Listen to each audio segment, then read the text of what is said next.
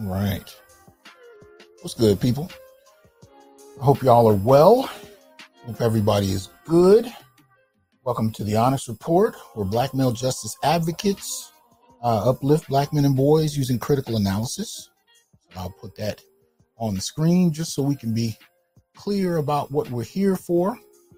Shout out to early attendees. Shout out to Barry Little. Appreciate that heads up on the sound. I hope everything is coming through clean and clear now.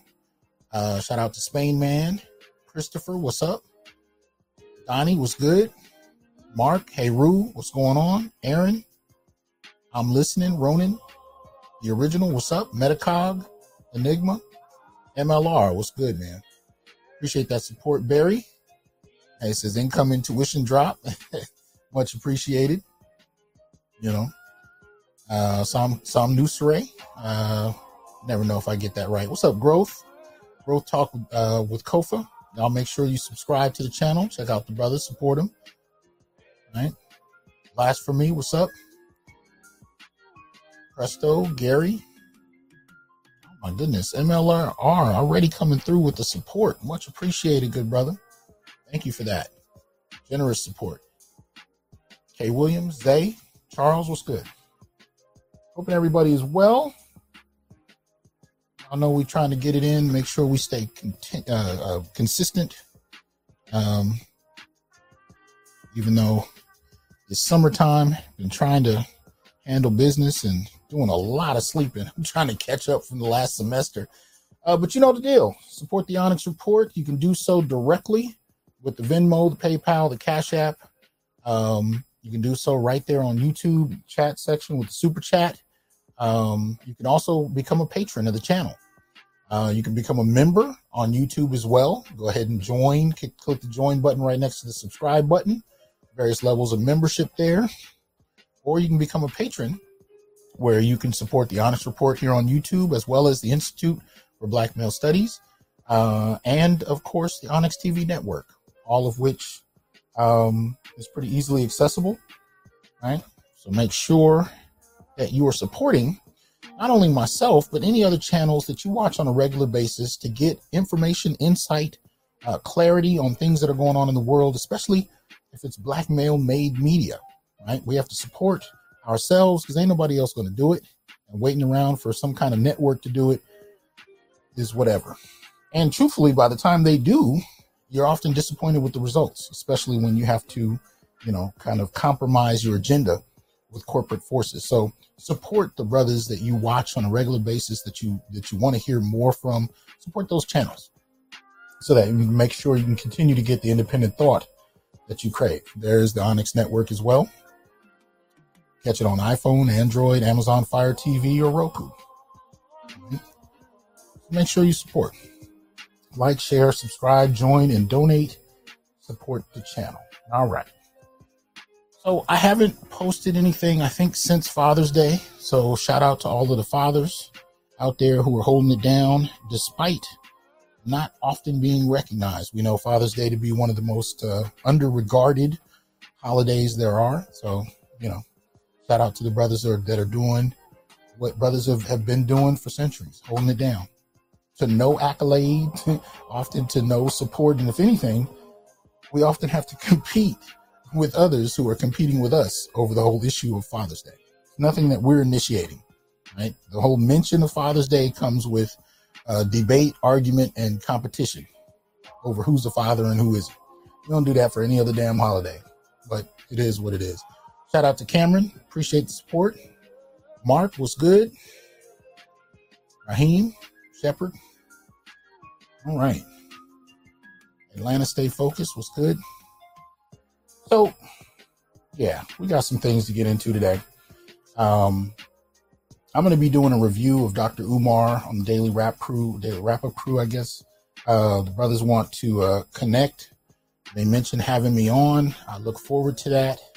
But I'll be doing a review of that soon, and then hopefully be able to connect with those brothers and engage the whole issue around Black men and what's going on with us.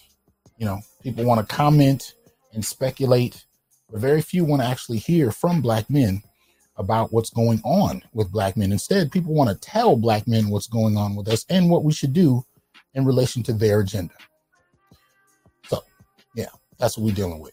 And we will be challenging that as we continue to develop our own thought process on a number of things. Today, we're going to be looking at gynocentric policy. Shout out to Passport OG. Appreciate that support. I was just watching one of your shows a little earlier today, man. So good to see you up here. And in case I missed it, no, I didn't, but let me put it on the screen. Shout out to Cameron. But yeah, so we're going to get into it. So let me first see. I never know if Facebook will play through this. So let's do what we do and see what comes across and what does not. Share the audio. So I'm going to play a clip, and I'm going to need you guys to give me an indication if you can hear it. Let me make some slight adjustments over here. And I'm just going to play a quick second. Tell me if you can hear it at all. We've brought the population of girls.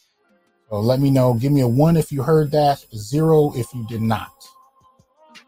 That will govern how I cover this next. Go ahead and let me know. Okay, so you did hear it. All right.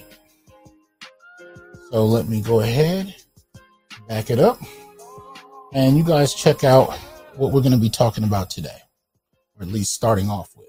We've brought the population of girls in the justice system down to 0 in New York City. The girls' population in Santa Clara County has been at 0 for years. Hawaii has managed to end girls' incarceration statewide, and the kind of hope that gives us is that it's possible to get to 0 everywhere.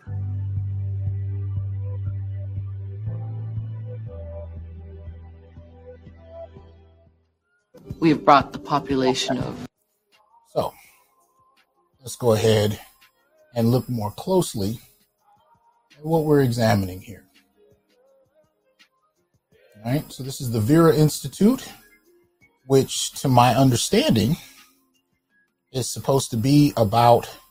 Well, let's actually go to it. Let's go to who we are. So let me go ahead and put that up. And we will start with who we are. So this is a new one for me. I ran across very recently, giving some breakdown on an organization that I had not been extremely familiar with, but ending mass incarceration seems to be one of their major goals. So let's see if we can get a read of this. Y'all let me know if you could hear Snoop talk to you. Here we go.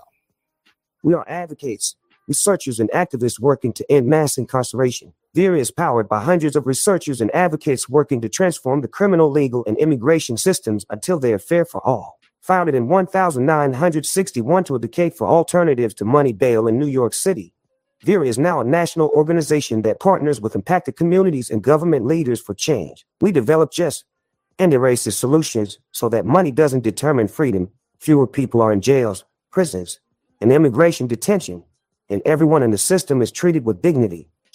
Okay. So, yeah. Snoop told us what it is. So apparently the organization's been around since 1961. Their focus is, fewer people in jails, prisons, immigration detention, so on and so forth. And their current push at this moment is what I played for you a moment ago. Has to do with the Ending Girls Incarceration Initiative. All right. So that seems to be the focus. You see the sign there in the middle, Sister Warriors Freedom Coalition. Getting to 0 girls incarcerated by 2030. Now, let me be clear. I am not interested in incarcerating girls and pushing for more legislation to do so. It is not my goal to, incarcerate more girls, to create more policy to incarcerate more women, so on and so forth. It's not that. I don't actually have a problem with the push to help girls in regard to prison. But there was an exchange. The brother who sent this to me on Facebook, let me see if he's still on the screen in here. Yeah, shout out to Xavier. Appreciate that support, Xavier. Oh yeah, you know what? I think I can show this too. So let me go ahead and share this with you. So the brother who sent me this, told me it was interesting. He said, when there are more black men incarcerated in the USA alone than every woman incarcerated on earth. This was data produced by Antonio Moore a few years ago, where he showed that there were more black men in America incarcerated than all women across the world. And he showed it in a kind of chart that was, beautifully illustrated, sadly so. So that's what Xavier is pointing to here. He says this group is fighting to bring incarceration of girls to 0, regardless of their crimes, when black men and boys are routinely executed by police and civilians for accusations of crimes and never afforded due process, just summary execution. The contrast is extremely painful, I must say. So in the midst of that, before I had even really looked at it, I think this woman responds to his statement, right? So this is the video clip I played for you from the Vera Institute of Justice. And it says, if communities stopped incarcerating youth for low-level offenses, it would mean the end of girls' incarceration in most places in the U.S. And then it goes from there. So he shouts it to me. And so this person, Carol, gets up and she says, Xavier, girls and women are an oppressed class, particularly black girls and women. So yes, people need to fight against that too. Right? And so from there, I respond, two would suggest both. Does that seem to be the priority here? Right? So in other words, what I'm finding interesting about this whole push so far is that because it seems to focus specifically on girls, even though we know that in terms of the data, girls are not in any particular great amount of trouble in regard to this, not in any seriously significant way.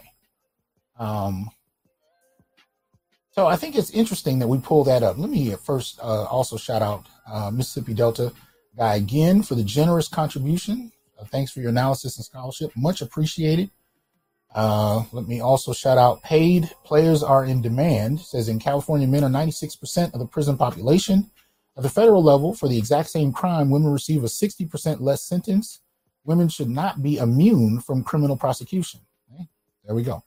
Now, to be clear, this particular push is about girls.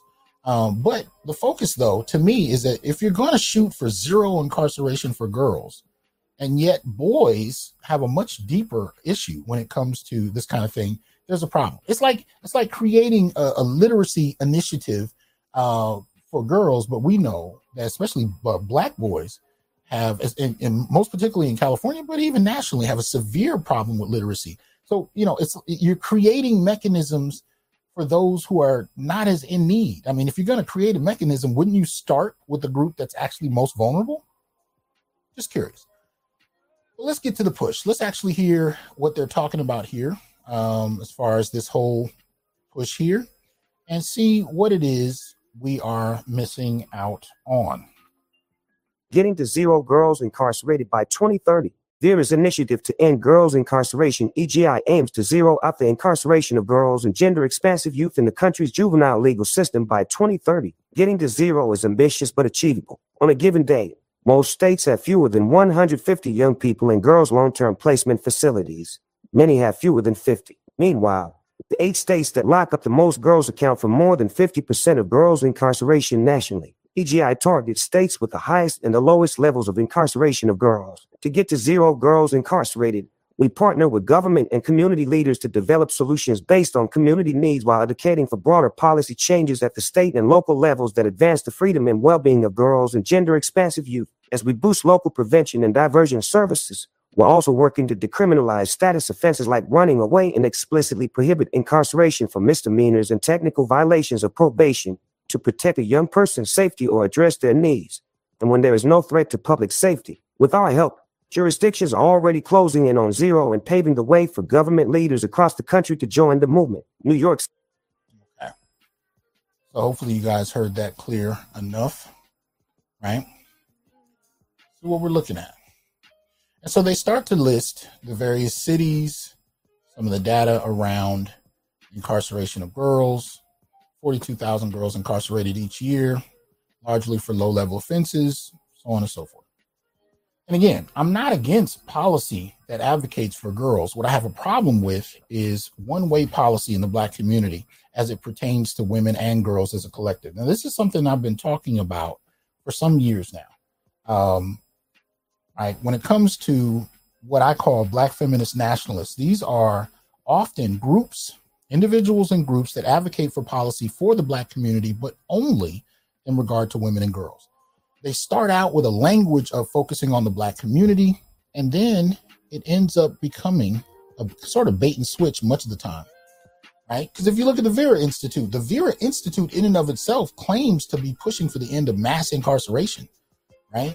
But then when you look at the particular processes that are going on, the particular projects that are going on, you can see the focus being targeted to women and girls. And we've seen this in education. We've seen this in terms of funding. We'll be going through some of that a little bit later, right?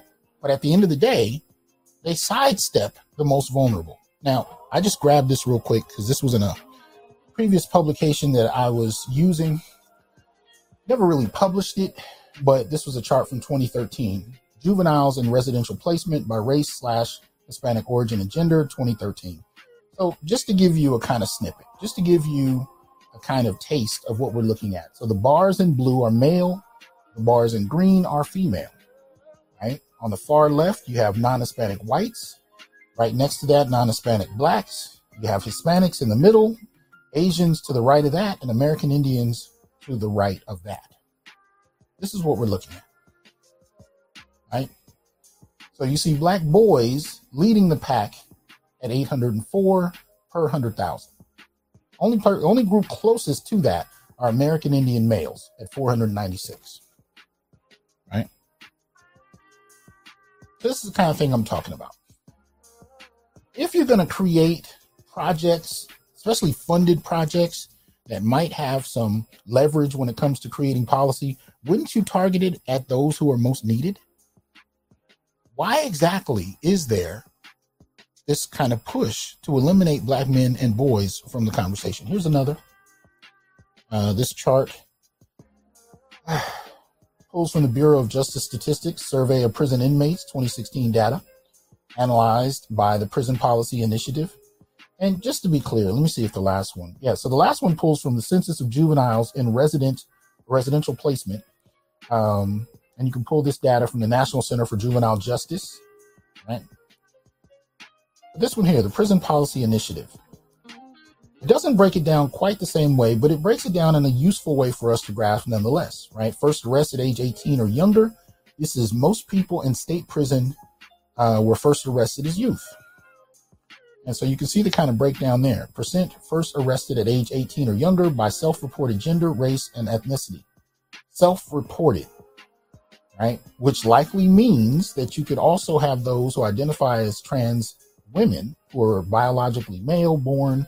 That would probably shift these numbers a little bit, but that's a relatively small population. Nevertheless, what this chart tells us is that the highest population incarcerated by race are Black, and by gender, male, right? 69% versus 45%, right? So here, yet again, we're looking at policies that are focused on groups that aren't the primary, or aren't actually suffering from this to the same degree.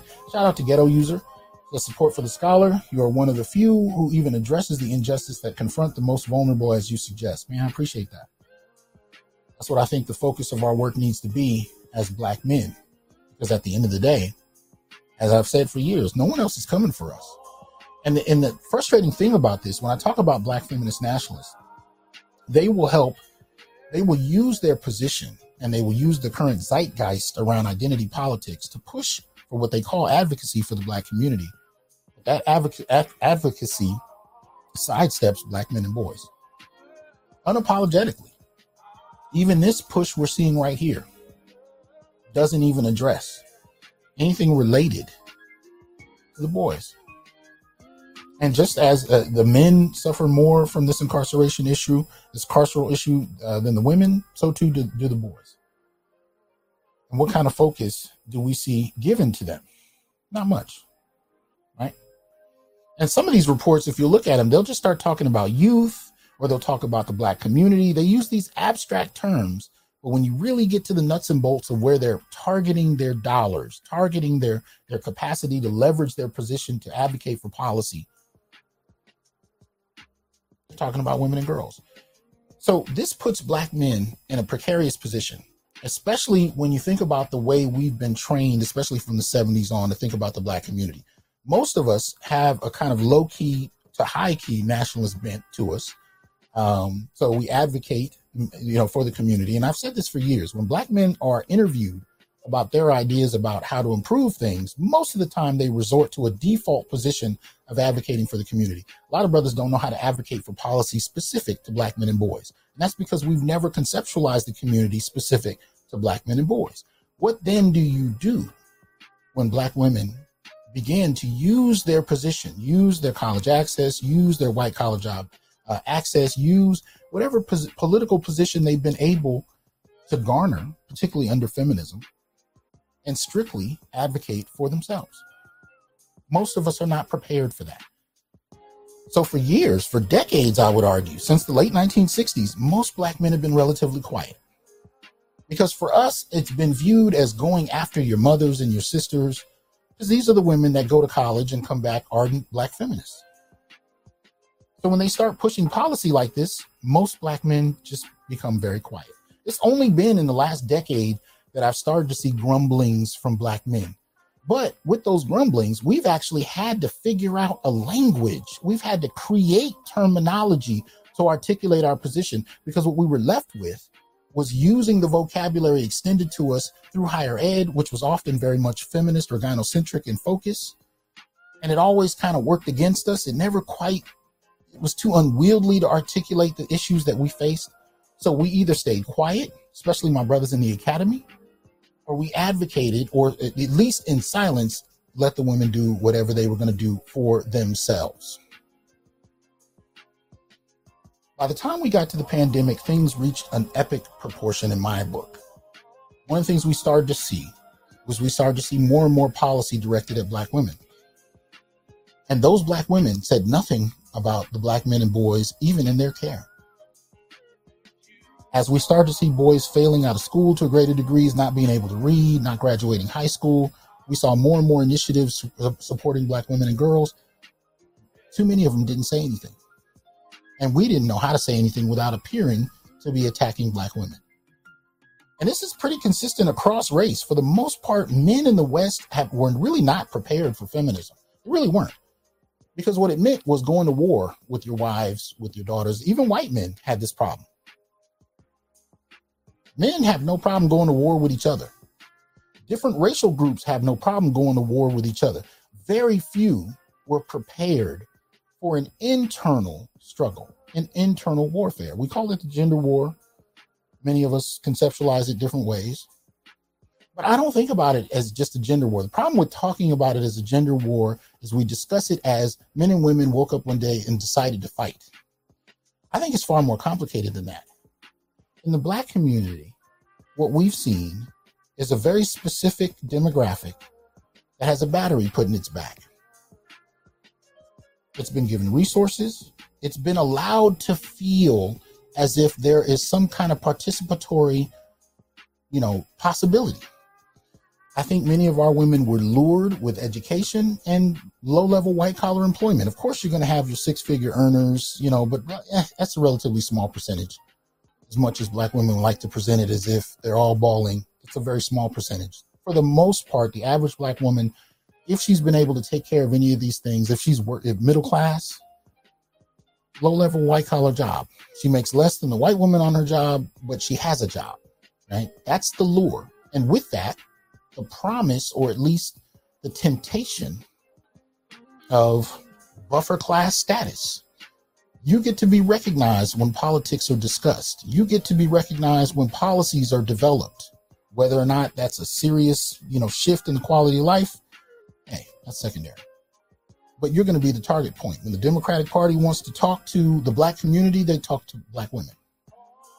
Black men and boys have found themselves sliding out of the discussion for years with no pushback in any collective way from Black women. And Black men themselves will be the first ones to fight you if you raise issue about this. Any criticism toward women or anything even seeming like it's toward women will be shot down by other Black men first, before Black women even have to say anything. We attack each other just for pointing out or trying to make sense of what's going on. The first thing you'll hear in these conversations is this kind of chest thumping, chivalrous gesture at, we just need to man up, which to me is such a profound disrespect to the ancestors, and particularly the Black male ancestors who've sacrificed their lives for generations, to fucking be dismissed and discussed as if they were weak and they weren't shit because they weren't $100,000 earners in 1934. This is the way we talk about Black men. Like they're nothing if they don't meet some fantastical standard. But y'all, too many of these brothers, and I'm talking about men who have studied this shit and will still talk about Black men as if they've done nothing, knowing full well how much those brothers have sacrificed for family over decades, over generations, and we dismiss them and we allow it to happen. So Black men are the first to do it. We suggest that we need to man up because we really haven't been man enough, which is bullshit. But then the second thing we do is we shame each other for talking about what's going on. And see, this is the issue. We're not talking about women for the sake of talking about women. We're talking about women because they've been used and targeted like a torpedo against the community for their own advancement. That's the play. That's why there's so much discussion around women. It's not because brothers hate women. It's because women have been used against the Black community and against Black men in a very strategic way involving policy, meaning that for decades, the capacity to get groceries, food stamps, a place to live, housing vouchers, and so on and so forth, right? These welfare resources for working families or poor people who don't have access to employment, those things went to women. You look at family court policy, the decisions around who gets custody and what they get to do with that custody and how they can leverage those policies against men who often don't have much money, but are hit up for child support payments that they can't afford, again, to the advantage of women. These are policy examples. This is not about attacking women because people hate women. I hate when we allow these people to water down the argument. You hear these discussions where somebody says, oh, who hurt you? Oh, it must be some girl that broke your heart. If you don't get the fuck out of here with that bullshit, I'm talking about decades, if not centuries of policy that gave slight advantage. And when you're talking about a relatively poor community with no inherited wealth, slight means a lot. It may not mean nothing to the mainstream, but when you're in a poor community, it means a fucking lot. And when there's an overwhelming amount of emphasis and policy that advantages one demographic in the community at the expense of others, and then we turn around and shame each other for even talking about it, that's a greater crime. Because now we don't know how to talk about it. So we sit in silence and we watch this shit happen and we grumble under the table. I mean, this is in many ways what led to Red Pill in the black community and led to Passport Bros as the latest iteration of it.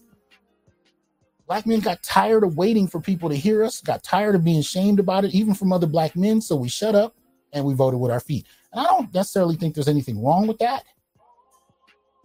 But I do think for our own sake, for our sons' sakes, because we had to figure this shit out when our fathers didn't know. I had to sit down and talk to my fathers and my godfathers about the stuff we talk about all the time, and they didn't know. They went through it, but they didn't know. Right? They didn't know. They hadn't had a chance to break it down the way we're breaking it down because they didn't have a platform to communicate with themselves. We do. And we've been breaking it down, but it still has to get out and we still have to talk. So this is about, and you know, if you want to get down to this whole question of whether or not black men are explaining shit, you goddamn right I'm explaining shit. I'm explaining shit to my target audience, black men and boys, because I have very young men, underage men that listen to my channel as well. And I do my best, my level best, to make sure that they have access to alternative ways of understanding black men's histories, because other groups are not invested in telling the truth about black men. They're invested in using black men as cannon fodder for their own advancement. So we have to have these independently independently financed spaces where we can actually talk about what went on with us and not wait for others to do it. And this is why we have to do it. You see the Vera Institute. Do they seem like they give a fuck about black boys? So we turn around and shame each other. We attack each other. We fight each other. Shout out to Barreto. Appreciate that support. He says, Dr. Umar. Okay. I am Waf. He says, Umar, a prime example of smearing black men's legacy. All right. This is what we do. And much of the time, especially when you're talking about cats like Umar, I don't have to point this out. Y'all know where the man money comes from. Targets black women. You bite the hand that feeds you, you know what comes with that. So just like Steve Harvey and a number of others, their advancement comes with that. So they're only going to fight so hard. And they will turn around and son other black men if it yields them profit. But at the end of the day, we have to be able to be frank with each other. And we got to move past these macho narratives of we just got to thump our chest harder and everything will fall into place. Fuck that. You don't respond to centuries of policy and strategic structural underdevelopment with chest thumping. You respond with strategy. And it has to be a multi-generational strategy. And this is what I'm talking about. We have to elevate the conversation for the benefit of black boys, so that when they step up and they're in a position to take authority, they can pick up where we left off and move forward. This whole battle with white supremacy, I've told you this before in terms of my analogy of it, it's like an ongoing multi-generational chess game. And the way it's been working for the last few centuries, each generation of black men step up to the game and take it over, but we don't often find out what the fuck has happened to get the board where it is now. We have an opportunity to do a number of things, one of which is to be able to make sure our sons know before they step up to the board what has transpired up to date, what the strategies have been used against us. So when our sons take our place at the chessboard, fighting against all of these different forces that have been targeting black men for centuries, that they know the score, that they know the strategy, that they understand the board. This is what I'm trying to do. I wanted to create terminology so we could better understand and explain our situation. I wanted to get the historical narratives together so we could have real conversations about what it is we face and what's been happening. What is the strategy that's been used? What strategies have we responded with? I want our sons, when they replace us, to know why the board looks the way it does. Because our generation, we were just left with a fucking board. Nobody said shit. And I would argue that generations prior, you had something similar. Now, if you were in spaces, if you were an autodidact or you took Africana studies or Black studies classes, you may have gotten that information. But for the overwhelming numbers of Black folk, no. You just inherited what was given to you. No explanation, no clarity. Fix it. And in the last 40 years, Black women turned around and said, well, y'all ain't shit to lead because you don't know what the fuck you're doing. We have to give our sons an understanding of where the board is, and our grandsons and our great grands. We got to address this differently. Shout out to LAPD SWAT. He says, have you ever thought about, get this on the screen, creating PACs, lobbyist groups, politicians respond to the economy under them? Yeah, I've thought about it. I haven't decided where to go from there. Y'all know I have the 17-point agenda up. So really the question is, what do we want to do? Because if I say let's form a super PAC, I don't have any money. I mean, you know, at the end of the day, the 17-point agenda, if you look at it, was a gesture by a group of Black men that support this channel, that were listening and participating in those discussions. This wasn't something I created. I didn't write the 17-point agenda. Y'all did. So I would use that same philosophy moving forward. If y'all want to form a political group, then let's do it. But it has to be a collective decision. It's something we have to decide on, because this individual shit we've been doing is a response out of survival, but it doesn't work. Beyond survival, beyond our getting to the next day, beyond making sure our kids eat and the bills are paid, but we got to move this to another level, and that has to be done collectively. So I apologize for that. Had to go on my little rant. Anyway, let's look at some of the stuff. I wanted to kind of play a few things in response to this whole push for girls, right? This whole push for girls. Shout out to Brother Gamble. How you doing, man? Appreciate Ronan. Appreciate that support. Exactly. Chess, not checkers. Real talk. We're handing off the board, but we need to hand off the understanding of the board so that the next generation knows what's going on. All right. So let's look at a few things. Since we're talking about zeroing out incarceration, right? I'm going to start with the women, and then we'll go to the girls. And I'm just going to put up a few things, and we'll see what we think about it. So bear with me. Y'all know over the years I've made all kinds of technical blunders, so hopefully we avoid that this time around. So let's start with the first one. Now, I don't know how much of this I'm going to play, but we're going to look at this whole question of zeroing out incarceration for girls while ignoring boys. Well, all right, let's take a look. Thank you. Can you give me your driver's license and your insurance card? What you think he's front of you? I'm just asking for your driver's license and your insurance card. Okay, y'all let me know if you can hear this. Hit me with a 1 if you can hear it. Obviously, this is a pullover. Again, I haven't decided how much of this I want to play, but let's check it out. Are you dead ass serious? You finna act like that's what you've been asking me for this whole time? Well, what have I been asking you for? Shut the fuck up. Like, stop. Okay, I need your driver's license and your insurance card. It's just an accident. Don't turn it. So he should tell you then that you should give me your driver's license. So why the entire fucking and what do you say right now if you're acting like this? Okay, why am I pulled over right now? For the accident. Sixth time? You want to go 6? You were involved in an accident. You left the scene. I found your car. You have damage to the front of your car. All this is an accident report, man. Don't turn this into anything else. Leave it at that. Don't turn it into something else. It's an accident report. We need your stuff for the report, and then you're on your way. It's your word against the other driver's word. That's all we're looking at, man. You're making this far too difficult on yourself. I understand. What's interesting about these little situations, though, every time I look at them, I'm always thinking about, how this would go differently for Black men. And so it's interesting because we've grown up talking about racism in regard to these situations, and race is a factor, but it's always interesting to me how gender completely shifts how these things happen. And yet, even in the academy, you can't talk about how gender shifts the way this happens. Y'all already know if this was a brother, he'd have been pulled out and thrown on the concrete, if not tased or shot in record time. This doesn't Anyway, here we go. So, okay. No, Why I don't you just give them your understand. license, your insurance. They can relay that over the other Can side. y'all go to them? We already have an officer there. Yeah. Oh, okay. Go to them. That's why we're here. I have nothing else to talk about. I'm good. I need your driver's license and your insurance card. I don't have none of that. You don't have your license, No. no your I insurance don't card. have it. Okay, I need you to step out of the car. Why? Because I need you to step out of the Why? car, because now you're under arrest for obstructing the police.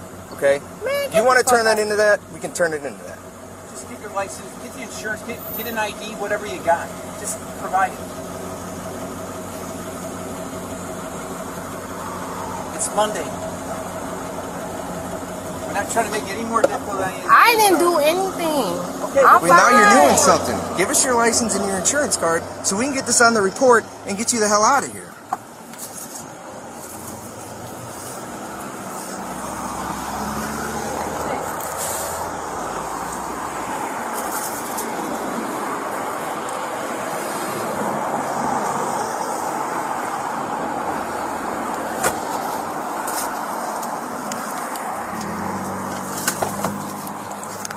Why are you opening my door? Right. Don't touch shit. I'm not going to touch shit, No, but I need you open to my give me your door. driver's license and your insurance. I am, but Okay. don't touch my door. Why are you doing that?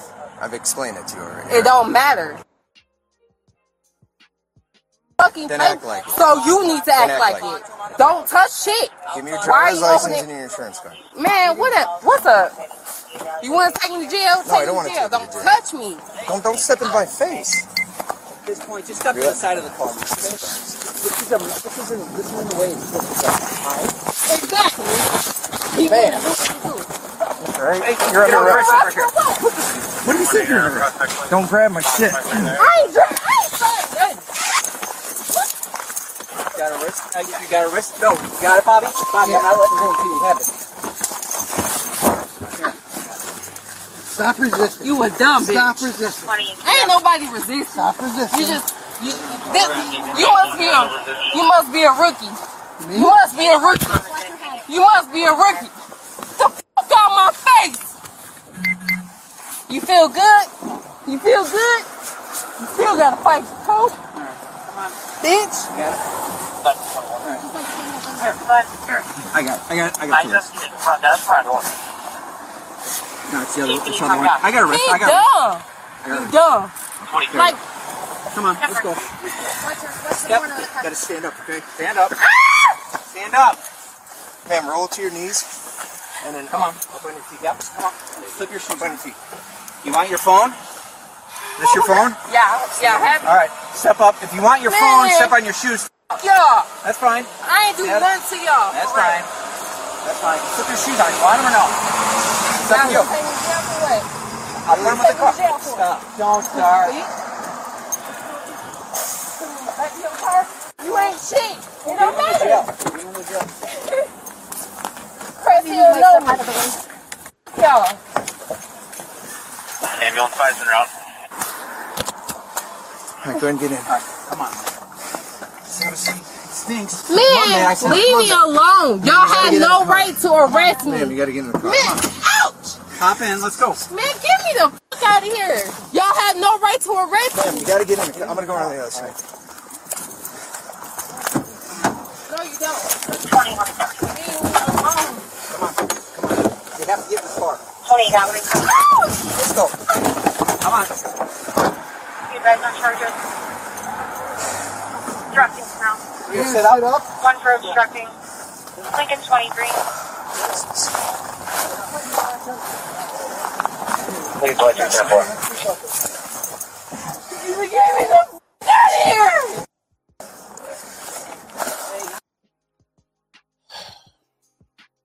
So you see what I'm talking about, right? But we're pushing for policy to make sure that they don't have to get okay. All right. And if I say something about it, I'm the problem. But still, no policy for black men or boys. Okay. Let's look at another situation. So let's see here. Here we go. All right. See if I can enlarge this a little bit. All right. Court documents reveal gruesome details and killing dismemberment of Maryland grandmother, right? This is June 5th of this year. June 5th. Right? So, I'm going to let Snoop talk to you. Prince George's County, MD, 7 News. A mother and daughter in Prince George's County are accused of killing 71-year-old Margaret Craig, the mother and grandmother of the duo, and then using a chainsaw to dismember her and burn her remains on a charcoal grill. *** warning. This story contains graphic details. ***. On Friday, Prince George's County police officers responded to the 200 block of Hill Road in Hyattsville for a welfare check on Margaret Craig. The police department reportedly received a call from someone who claimed they had not heard from Margaret Craig for multiple days and were worried about her well-being. Continue here. Upon arrival at the home, police said 44-year-old Candace Craig, the daughter of Margaret Craig, opened the door. She allowed the officers access to the home, and they immediately noticed the smell of decomposition in the basement, police said. On Monday, 7 News Maryland Bureau Chief Brad Bell obtained the charging documents for Candace Craig District Court of Maryland for Prince George's County. Related mom, daughter arrested after grandmother's body. All right. There we go. So some more pictures. Well, let's finish the article. And I apologize if it's coming across disjointed, but here we go. According to court documents, upon entering the basement, officers immediately recognized the smell of putrefaction and observed blood and tissue on the floor near 3 white plastic trash bags. Officers said they discovered what appeared to be brain matter in an open trash bag on the floor. Police also noticed a knife on the ground on the basement floor. Upon returning to the basement, the knife was missing, authorities said. Police also said they found a cover to a chainsaw, cutting utensils, cleaning materials, and blood spattered throughout the basement where the remains were found, court documents reveal. The court documents also stated that the remains were identified as Margaret's. Further investigation led police to determine that Candace murdered her mother on May 23 and had her 19-year-old daughter, Celia Hardy, help her attempt to dispose of the remains. According to detectives, police are still working on identifying a motive for the alleged murder. Court documents state that Candace was involved in an altercation with her mother prior to her alleged killing. Defendant 2 Celia Hardy stated that the decedent threatened to report her daughter, Defendant 1 Candace Craig, to the police for fraudulent use of her credit card. Defendant 1 then attacked the decedent. The court documents state Candace Craig is charged with first and second-degree murder. Celia Hardy is charged with accessory after the fact. Both are in the custody of the Department of Corrections. A preliminary hearing for Candace is scheduled for July 3 at 8:45 in Upper Marlboro. She is being held without bond. All right. This was hard. Right? I ran across this. I didn't want to believe it. I honestly didn't. Right? So you got a mother and daughter who killed the grandmother. And apparently, prior to killing her, right, the grandmother caught the daughter using her credit card. And I knew when I saw it that money was involved. I knew it. I just didn't know how. Because when I first saw the story, they didn't have any information. Right? They didn't have any information. So, let's see. They don't seem to. I'm not showing any of the pictures. Skip the ad. Okay, so you got the house. Right? Front door. I guess this is where they might have found some of the remains. Right? They said something about the basement, though, so the cops smelled putrefaction upon entering the house. This is what we're talking about. But we're going to push for policy, right, to make sure. Okay. I mean, again, in one context, I'm not necessarily looking for reasons for black folk to go to jail. In another, how exactly do you sidestep black boys and men, especially if you know these kind of things are happening and they're being initiated by black women at times? But our focus via the Vera Institute is to downplay. Okay, that makes some kind of sense, right? Let's look at another. Let's see. Here we go. Now check this out. And I don't know, all these advertisements are driving me nuts, but all these articles seem to be packed with them. So it is what it is. Sorry about that. Trying to clean it up a little bit, but here you go. So it was like a real horror movie. Mom accused of slowly cooking her 2 toddlers to death by placing them in an oven and turning it on will go to trial. This is June 2nd of this year. What's up, Officer Faulkner? What's good? Good to see you in the building. You know what I'm saying? That's what we're looking at. Lamora Williams and her mugshot. All right. I mean, again, I'm not pleased about this, right? I'm really not. This is not something that I'm happy to bring up. I'm just questioning why exactly are we pushing for policy that completely takes black girls out from having to deal, black girls and women, and yet this kind of shit is happening. Here we go. The Georgia mother of 3 accused of killing 2 of her children by placing them in an oven and turning it on waived her first court appearance on Friday morning. Local media in Atlanta reported. All right. Guess it's a little disjointed because of all the advertisements, but we'll surge her. Lamora Williams stands accused of myriad crimes over the October 2017 deaths of her sons, 1-year-old Jack on her pen and 2-year-old Kay on pen, who police believe were killed roughly an hour apart. Powered by body cam. ISIS supporter threatens to decapitate cops after allegedly burning U.S. Okay, I think it started reading an advertisement, right? On the night in question, the defendant called 911 and expressed fear that her sons were dead and that she would go to jail. And Pink Book Lessons just talked about another case like this where a young girl was beaten to death by her mother. She just released this earlier today.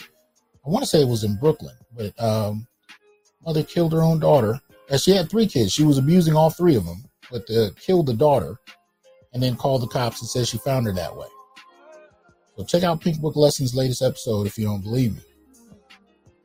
In February 2018, Williams was indicted on 4 counts of felony murder, 2 counts of murder, 2 counts of aggravated assault, 2 counts of concealing the death of another, and 1 count of making a false statement. She has also been charged with 2 counts of cruelty to children in the 1st degree, 1 count of cruelty to children in the 2nd degree, 1 additional count of aggravated assault, 1 count of obstruction of a law enforcement officer, and 1 count of battery resulting in substantial physical harm. Fulton County Jail records reviewed by Law and Crime show. Law enforcement said that both toddlers received burn marks on their bodies at some point, possibly from the stove, People magazine reported. Yeah, we're going to go through these because, I mean, again, we're not talking about let's see here. Crap. Sorry about that. But only black men and boys got to go to jail, though, right? When I came in, the stove was laying on my youngest son's head, and my other son was laid out on the floor with his brains laid out on the floor, Williams reportedly told the 911 dispatcher, according to Atlanta-based Fox affiliate WAP. I don't know what to do. I just came home from work. The defendant told police that she left all 3 of her children with a caregiver from noon until 11:30 p.m. and returned home to find that 2 had died while the caregiver was gone.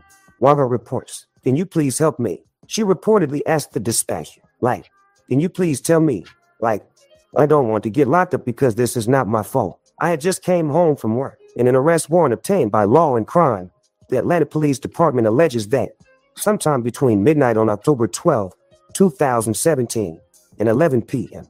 the next day, Williams knowingly and intentionally killed the 2 toddlers by placing them in an oven and turning it on. Her 3rd child, 3-year-old Jamil Penn Jr., was uninjured. According to autopsy reports obtained by the Atlanta Journal-Constitution, the boys' heads were stuck in a tipped-over oven. The medical examiner disagreed with police claims that the children had been burned. These thermal changes appear to be entirely from dry heat and changes from prolonged exposure to heat. The medical examiner reportedly wrote in both autopsies, it would require an extensive amount of time to get to this degree. The boy's father also called 911.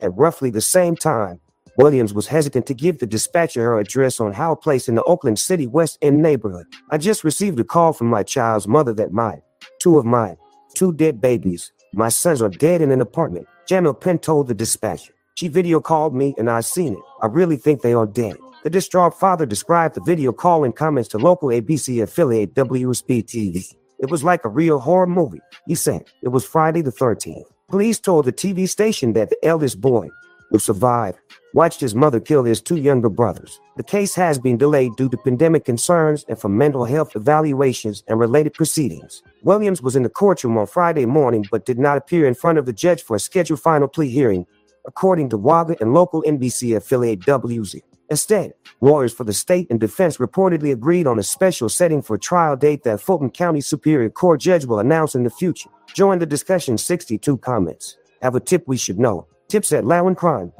Top of today. All right. So, Officer Faulkner, Dr. Thunder, anybody wants to come in and comment. I got a number of things I got to cover.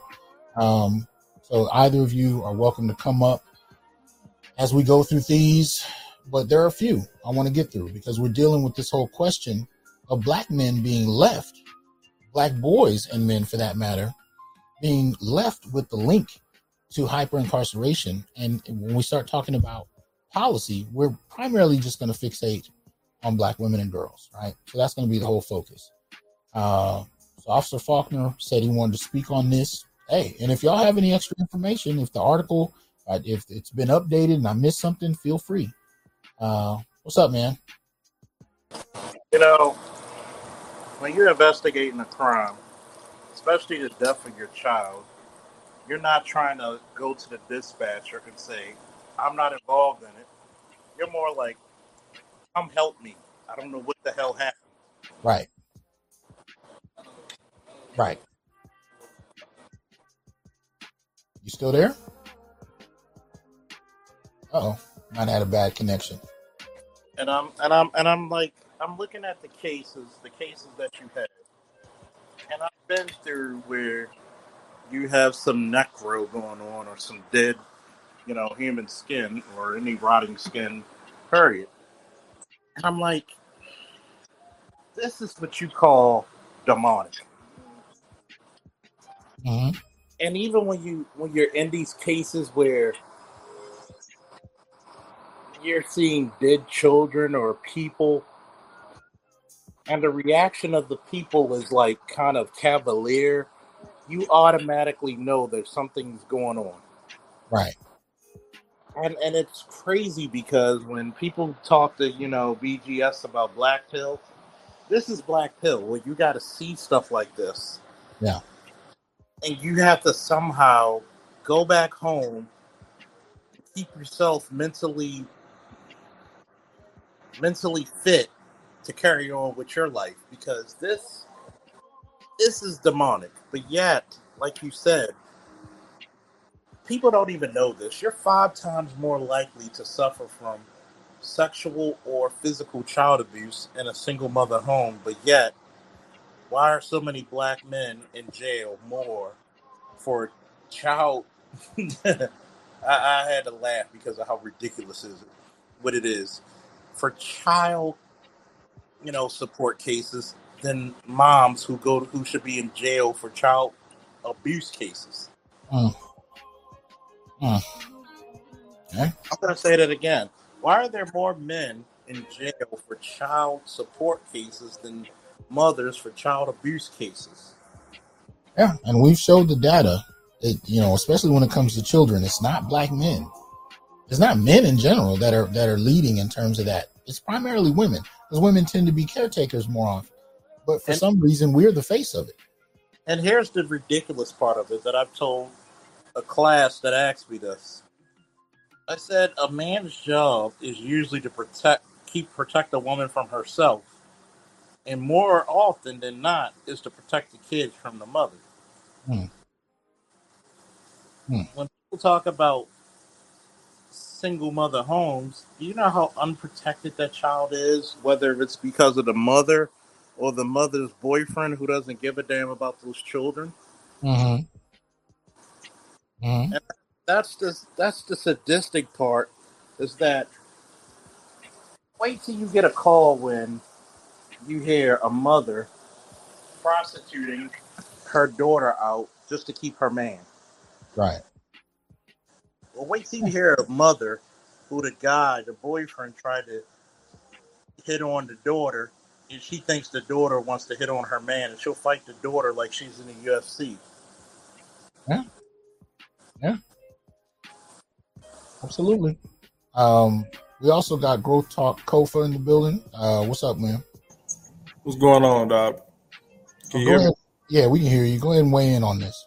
Yeah, so I did a reaction coverage to the story that you mentioned about the mother killing her mother, and it was in the article. I don't know if everybody heard it, but the mom hid the mother's body in the daughter's room while the daughter was gone.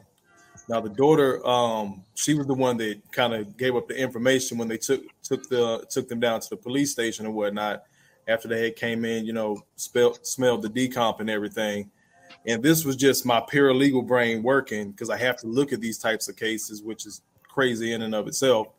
But I really think the mother was trying to set the daughter up, and had the daughter not come home and, kind of found the body while the mom was there, and the mom gave the whole spiel about the credit card, I guess, or whatever, I think she would have probably left and tried to make it seem like the daughter was there with the grandmother. That was just my take on it when I was reading the article, because she hid the body in the daughter's room, and then the daughter came home and found her grandmother, deceased, and the mom convinced the daughter to help her dismember the body. As far as women hurting kids, the study that I saw is true, what you mentioned, but the other thing I wanted to add in is that more often than not, the moms are deleting the boys more than they are the girls. Yeah, we covered that when we looked at the child maltreatment report of 2020. That is one of the things we noticed. Repeat that for the Negroes in the back who don't believe this. Yeah. The moms are deleting the boys more than the girls. Absolutely. And again, just for the brothers, you cannot love these women through whatever issues they're having. When I talked about my story, Doc, I sent it to you, what I went through. I also covered on the back end one of the brothers that didn't get a chance to make it. This sister that he was with, it was an episode of Snap. She shot him while he was asleep, and then proceeded to dismember his body with a kitchen knife. Wow. So she didn't have a saw, nothing like that, because the dude was like 6'4", 190. So she knew she couldn't get him out the apartment without arousing suspicion, and she's still on the run. Wow. This was an episode of Snap. And I say, all jokes aside, brothers, these television shows, these true crime shows like Deadly Women, Snap, things like that. Snap has 32 seasons. 90%, 90-something% of the episodes all revolve around women. They're not all black women, but just women, period. Right. You got to think about it. It has 32 seasons, 10 to 26 episodes a season. Wow. All the cases are about women deleting somebody. And a lot of those, in some of the cases where there are men involved, the women are involved and convince the guy to, help them get rid of somebody, basically. I thought you misspoke when you said 32 seasons, but wow. Yeah, I just found it out myself when I was researching that story, because it hurt me, because the guy's like around my age. His son is in college doing well now, but his son's around my daughter age. And the video that I showed, the guy just looks like the average day-to-day brother. So that one really stuck out with me. Yeah. Well, this is the thing. So today, what I'm talking about is the prioritizing of black women and girls when it comes to policy, funding, and media. And we're just talking about policy, right? Yeah. I showed you the Vera Institute of Justice, their current push, and we're just looking at situations, right? Because we're targeting a demographic that apparently, we're trying to get to zero incarceration. We already know in terms of incarceration of adults, women are only a fraction of men across the board, right? But we're just looking at random cases that kind of illustrate that, this is the demographic we're talking about protecting, right? So this is Newsbreak.com. This is an article came out about a month ago, right? Mississippi mother encourages child gang violence in response to sexual assault allegations, right? So we're gonna go through this. Y'all know how we do. And if you guys want to weigh in on this, feel free to. But let's check it out.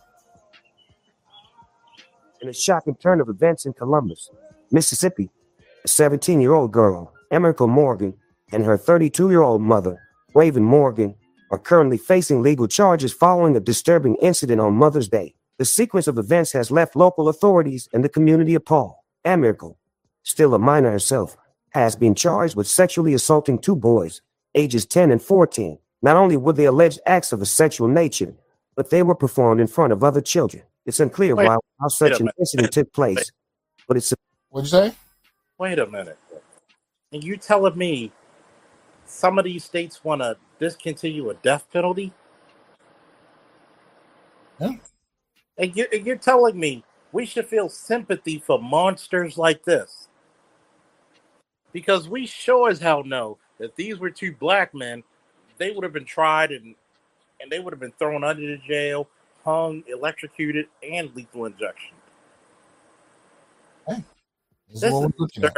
And I gotta say this because it's not like I almost have two decades of experience of going to calls like this. I'm not an expert, but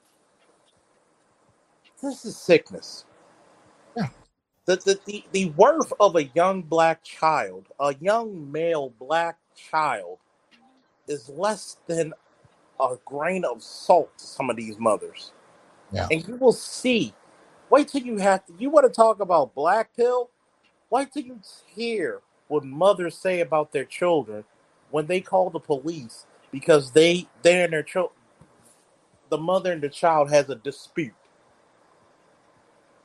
The vitriol, the hatred, and the disdain they have for that child.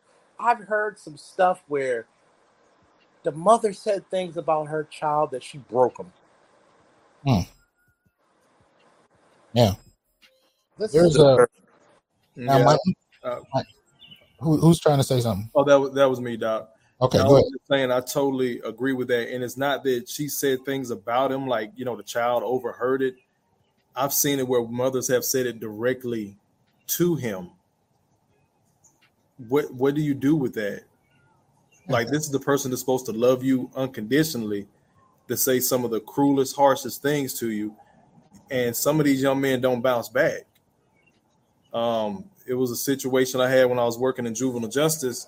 A young man was just rotating in and out. And so I asked him, I was like, what is going on? And he was like, well, my mama boyfriend beats her up and I try to step in, but she calls the police on me. Mm-hmm. The last time he got released, same situation, he didn't make it. The boyfriend stabbed him in the chest with a butcher knife. Yeah. And I've had very similar situations like that where, like I told you about the daughter and the mom. The boyfriend tried to hit on the daughter. The daughter says no, and she tried to fight the daughter. And it was very unfortunate for the guy when I came around the house again to make sure the daughter was okay. She left with a friend, and I found the boyfriend, and guess what happened? You saw mom literally almost on her hands and knees trying to keep the boyfriend there. And to give you a comic book reference, remember the Dark Knight Returns? How Batman approached the criminals? And I had a nice, very vocal conversation with that guy. Very nice. Extremely nice. Because I'm just like, why would you not hear your daughter out against somebody who's trying to assault her? Well, but this is a little different. So I want to finish this. Now, I specifically invited you two up, but there's a brother who wants to share a brief story. So I want to finish the article and let him get that in, and we'll continue because we still got a lot to cover. So y'all check this out. The sequence of events has left local authorities and the community appalled.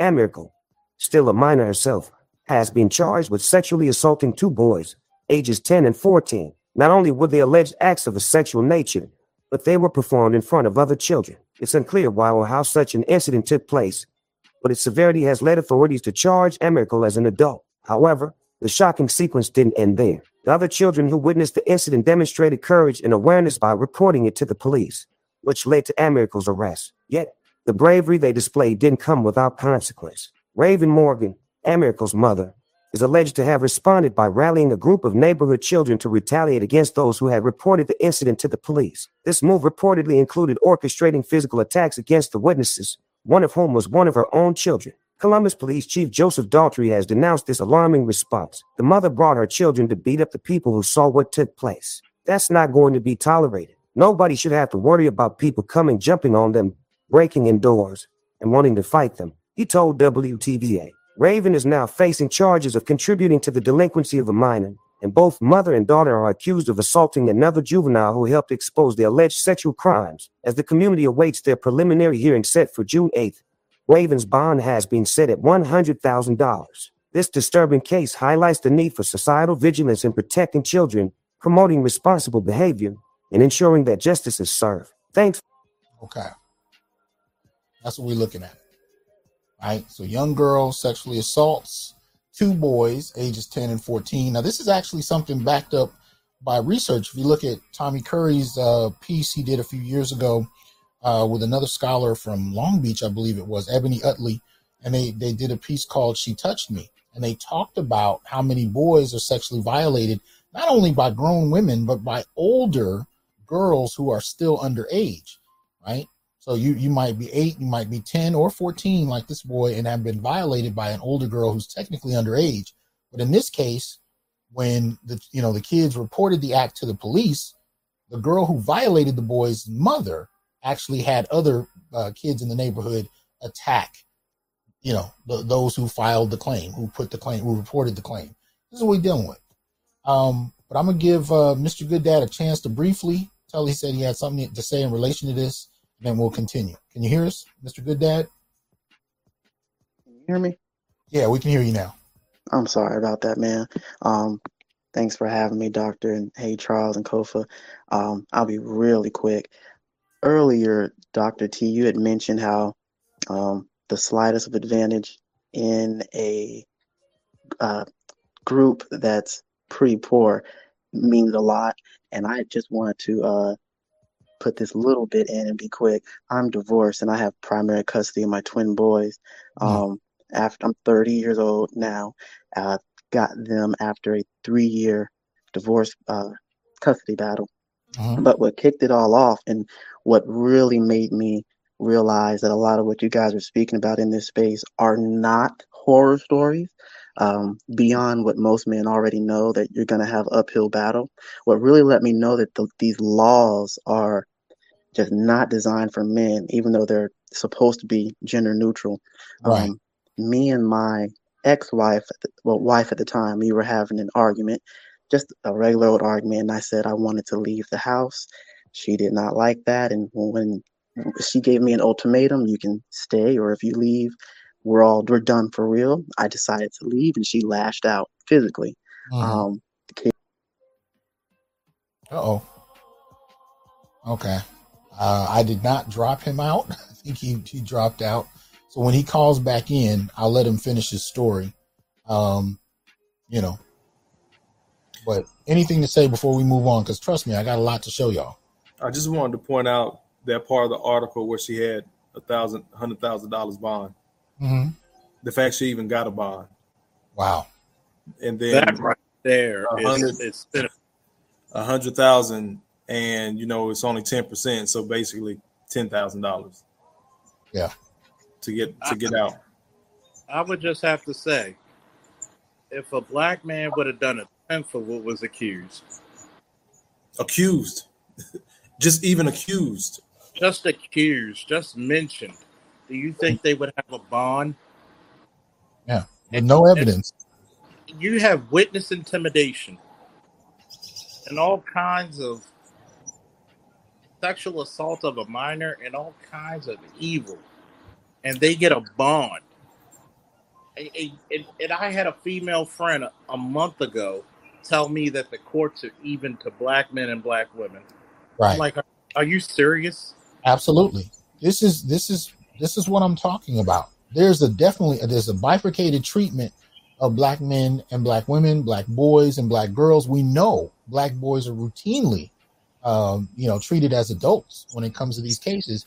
So if you're going to advocate for, dismantling the prison industrial system when it comes to boys, how exactly do you justify doing that by solely creating a push to get to zero for girls and not even mention boys? That doesn't even make any sense to me. So we're just going to look at a few things to kind of make sense of this. But go ahead. What were you going to say, Charles? Good doctor.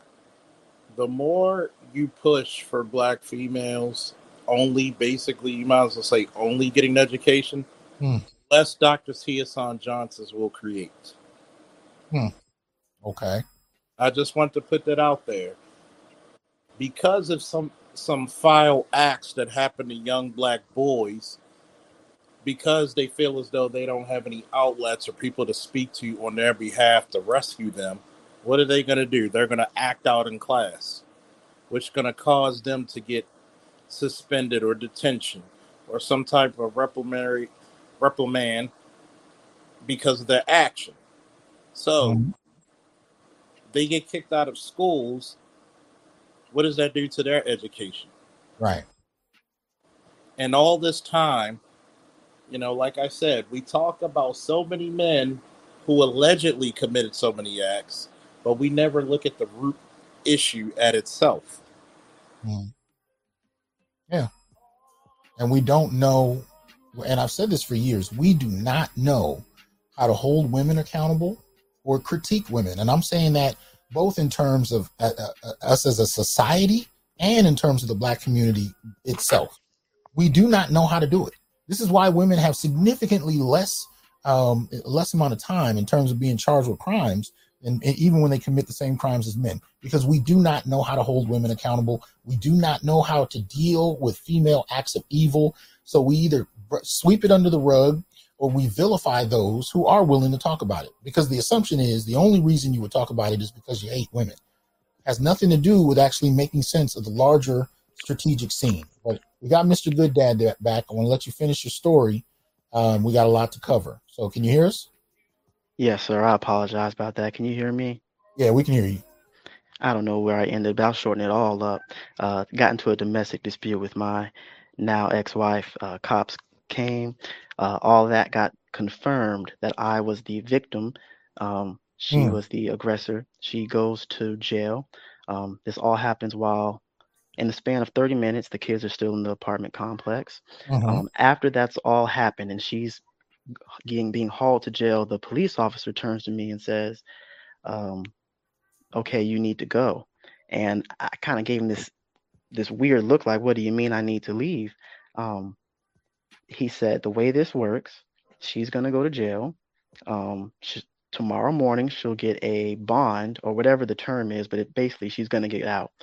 She's going to get a bond and she is going to need somewhere to stay. And being that the kids are here, and she's the mom, she's going to come back here and you cannot be here.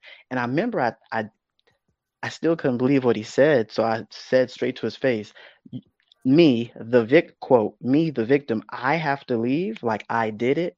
And then he just said, yeah. And it was kind of going back to what you just said, as far as we can't hold women accountable or even just the slightest of advantage in a group that's really disparaged, meaning a lot. I did not have anywhere I really didn't know of anywhere else I could go at the time. I was very lucky I could call my dad and we weren't on speaking terms. He could have easily just turned me away. But when that happened in that moment, I'll say this and I'll wrap up.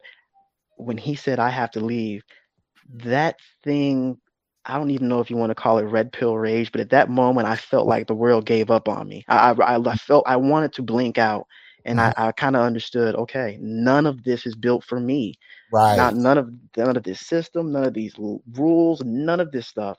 And even when the state is, if you're a victim, this goes to, it's beyond, it goes to family court and state court. And the victim's advocate office is supposed to keep you updated with as far as the case goes with your abuser. Okay, this is the date that the court date happens. You can show up if you want to see what happens, this and that. Man, I never got a call. And then in the middle of the divorce, because this happened. Then I filed for the divorce. I was just like, it is what it is. In the middle of the divorce, maybe a year and a half, her lawyer shows up in one of these the court hearings and says, "So, Mr. Bush, I shouldn't have said my name, but it is what it is. Mr. Good Dad, I see that you did not show up to her state hearing for the family violence, yada yada yada. Since you didn't show up, it must not have been that important to you. Clearly, she must not have been that dangerous. I mean, if she was, you would have showed up to seeing justice." And I remember I looked at my lawyer like, "Can he do that?" I didn't. Wait a minute. And I had to really sit there and explain to everyone in court, and everyone can hear me. The people who aren't even in my court case. No, sir, I'm the victim. The victim advocate office never reached out to me. I mean, I'm just in the dark. So, anyways, I'm not gonna ramble on or anything, but most definitely, when that event happened, I realized a lot of what you guys speak on, beyond some of the what you know is going to happen is in terms of you struggling to get your kids and this and that. The law, it can go so much beyond what you think. And it's just not geared for you to win. And I was very lucky to get my boys in the end full time. But even then, man, it's a blessing. So that's all I really had to say. Thank you for letting me come back on. I know I had problems earlier, but I appreciate all you brothers, man. Charles, Kofa, Dr. T, I don't know the amazing work y'all are doing, and how just to be able to have the language to understand what's going on, it keeps you from really wanting to do some bad things, man. So thank you guys, man. I'm gonna peace out. All right, man. I appreciate you coming up. I got something to Mr. Deeds. On behalf of all law enforcement, I apologize to you because first and foremost, you do not blame the victim for being a victim. That's law enforcement 101. You, as a victim, should not have to leave where you were assaulted and accosted. That is criminal. And if I were you, I'm not saying it, but I will say it. You should have a suit against that department because the victim advocacy failed you. And first and foremost, because you're a victim, it's no different because you suffered under domestic violence. You were supposed to be protected. You were supposed to have a protective order or an ex parte for couples. And I don't know what your means are, but guess what? I will say this on my not so expert advice. I don't know much. I'm not Dr. T, but I would have a suit against that officer and that department who says you would have to leave. Can I ask him a quick question? Yeah, I want you to weigh in on this, especially with your experience. Yeah. With that, what happened? What was the plan supposed to be when the officer told you that? What was the plan for the boys at the time? And I'm asking that because there's some brother that's in the chat right now that may be going through it or may see this on a replay, and I don't want him to go through the same thing and then panic and do something egregious himself in the situation and then get charged with kidnapping or something like that, taking the kids with you. So what were you able to do with the boys right then? Man, please let me know if I ramble on, because it's hard to answer you shortly like I want to. In the immediate, there was no plan. He just told me I had to leave, and I'm like, but my kids are here. He gave me 24 hours. You said you have 24 hours. To Charles' point, there was a protective, me and her couldn't be within a certain number of feet together. They acknowledge you are the victim. We'll go here. We'll file this. She can't come near you, but they still made me leave the house. Now, to your point now, Kofa, in hindsight, and why this worked out for me and me being able to get the kids the way I was able to. When the divorce first started, you have a temporary hearing where before even they decide, okay, this is the custody, this is this, it's just what are we going to do for now? In that temporary hearing, and what happened after I got kicked out, me and her went back and forth, and we said, what we'll do is we'll just swap the kids week on, week off. She'll have them a week, I'll have them a week. Thankfully, I went to live with my dad at the time. If I did not have somewhere to stay, none of what I'm about to say would work. Everything fell into place for this to happen. Um, so that's what happened. Me and her were doing week on, week off. The first hearing, temporary court hearing, the judge says, okay, what are we, how are the kids being situated right now? And I tell him, well, week on, week off. He says, oh, well, cool. However it's going now, that's what we'll do for now, temporarily, until all this is situated and we get to custody. So I got to see the boys for a week. She got them for a week. What I didn't realize at the time, and it was truly a blessing, the way this usually goes, Kofa, she has the kids, and maybe it's my turn to get them. She or maybe her friend will text message me, "Hey, the boys are gonna stay with their mom for the weekend," and I'm like, oh, okay. And then maybe I call her, she doesn't answer. I call the mom doesn't answer. They are able to sisterhood as truly as you guys have put it, because this is what they tried to do. It just didn't work out. They tried to have her have the kids most of the time, or if she didn't have them, they be with one of her support system. And what would have happened is all I'd be doing is call around saying, hey, I don't know where my kids are. Where are they? If I would have showed up to that first temporary court hearing and the judge would have said, what's going on now? How is it going already? She could have said, well, I've had the kids, or they've been with me or my friends or my family for right 15, 20 days of the month. He has not. And regardless of me saying, well, wait a minute, I tried, I did this and that. Even if I had the text messages at that temporary hearing, it would not matter.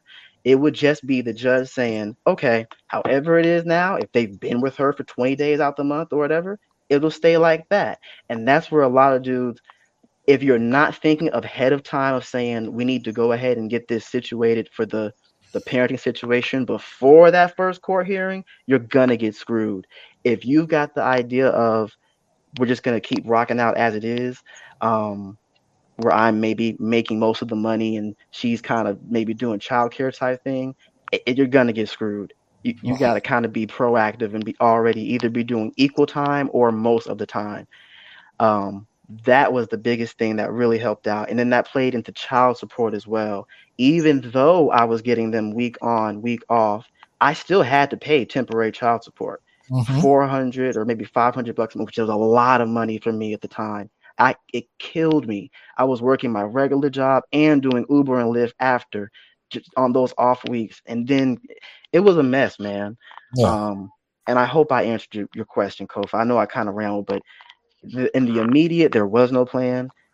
Yeah. It worked out to where it was week on, week off, and that really worked out in the court, as opposed to the norm for most men who are just getting them maybe 2 or 3 days a week. Okay. You definitely answered, and that's what I was looking for, just a little bit more context for those that are listening, because sometimes we think, okay, well, I'm the victim, I'm good, and you're not, because the system. You have to be cold.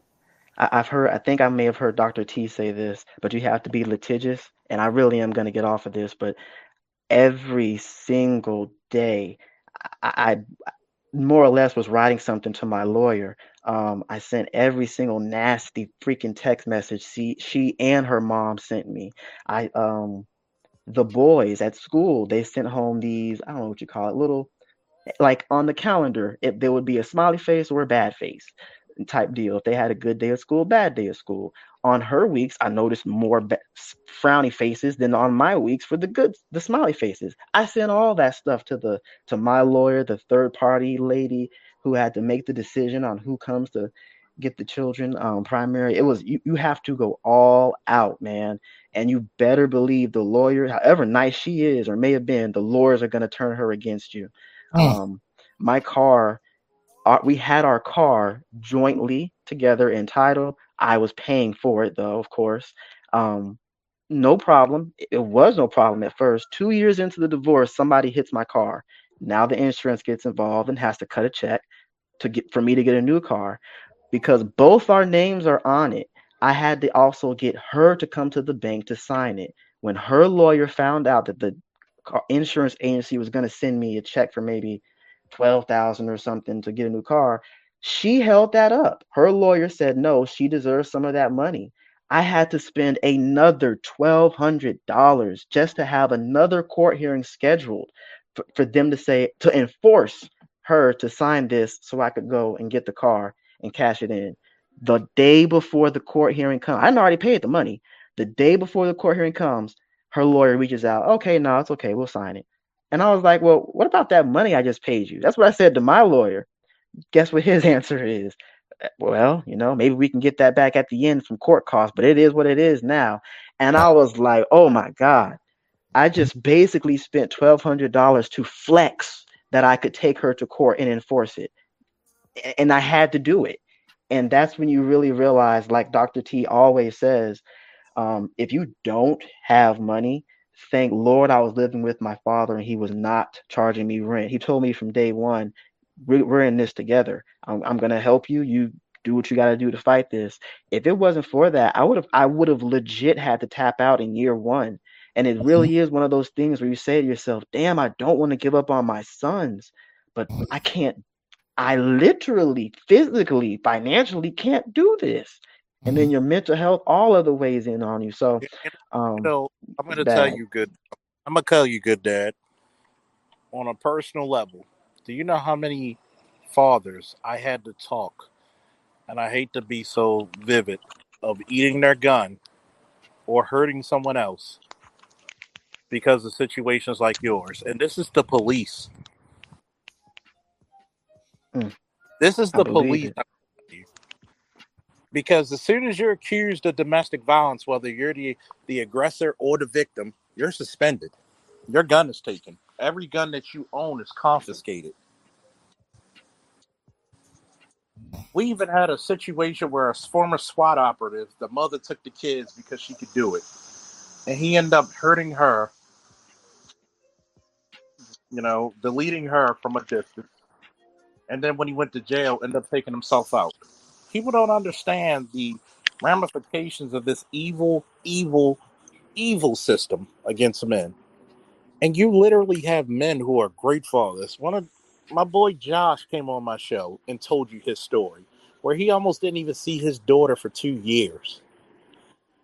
His child's mother lied to the Army Reserves and said she couldn't find him or he was dead, where she's supposed to sign custody to him. But she'll go right, sure as rain, try to go for child custody increases, but you can't find him.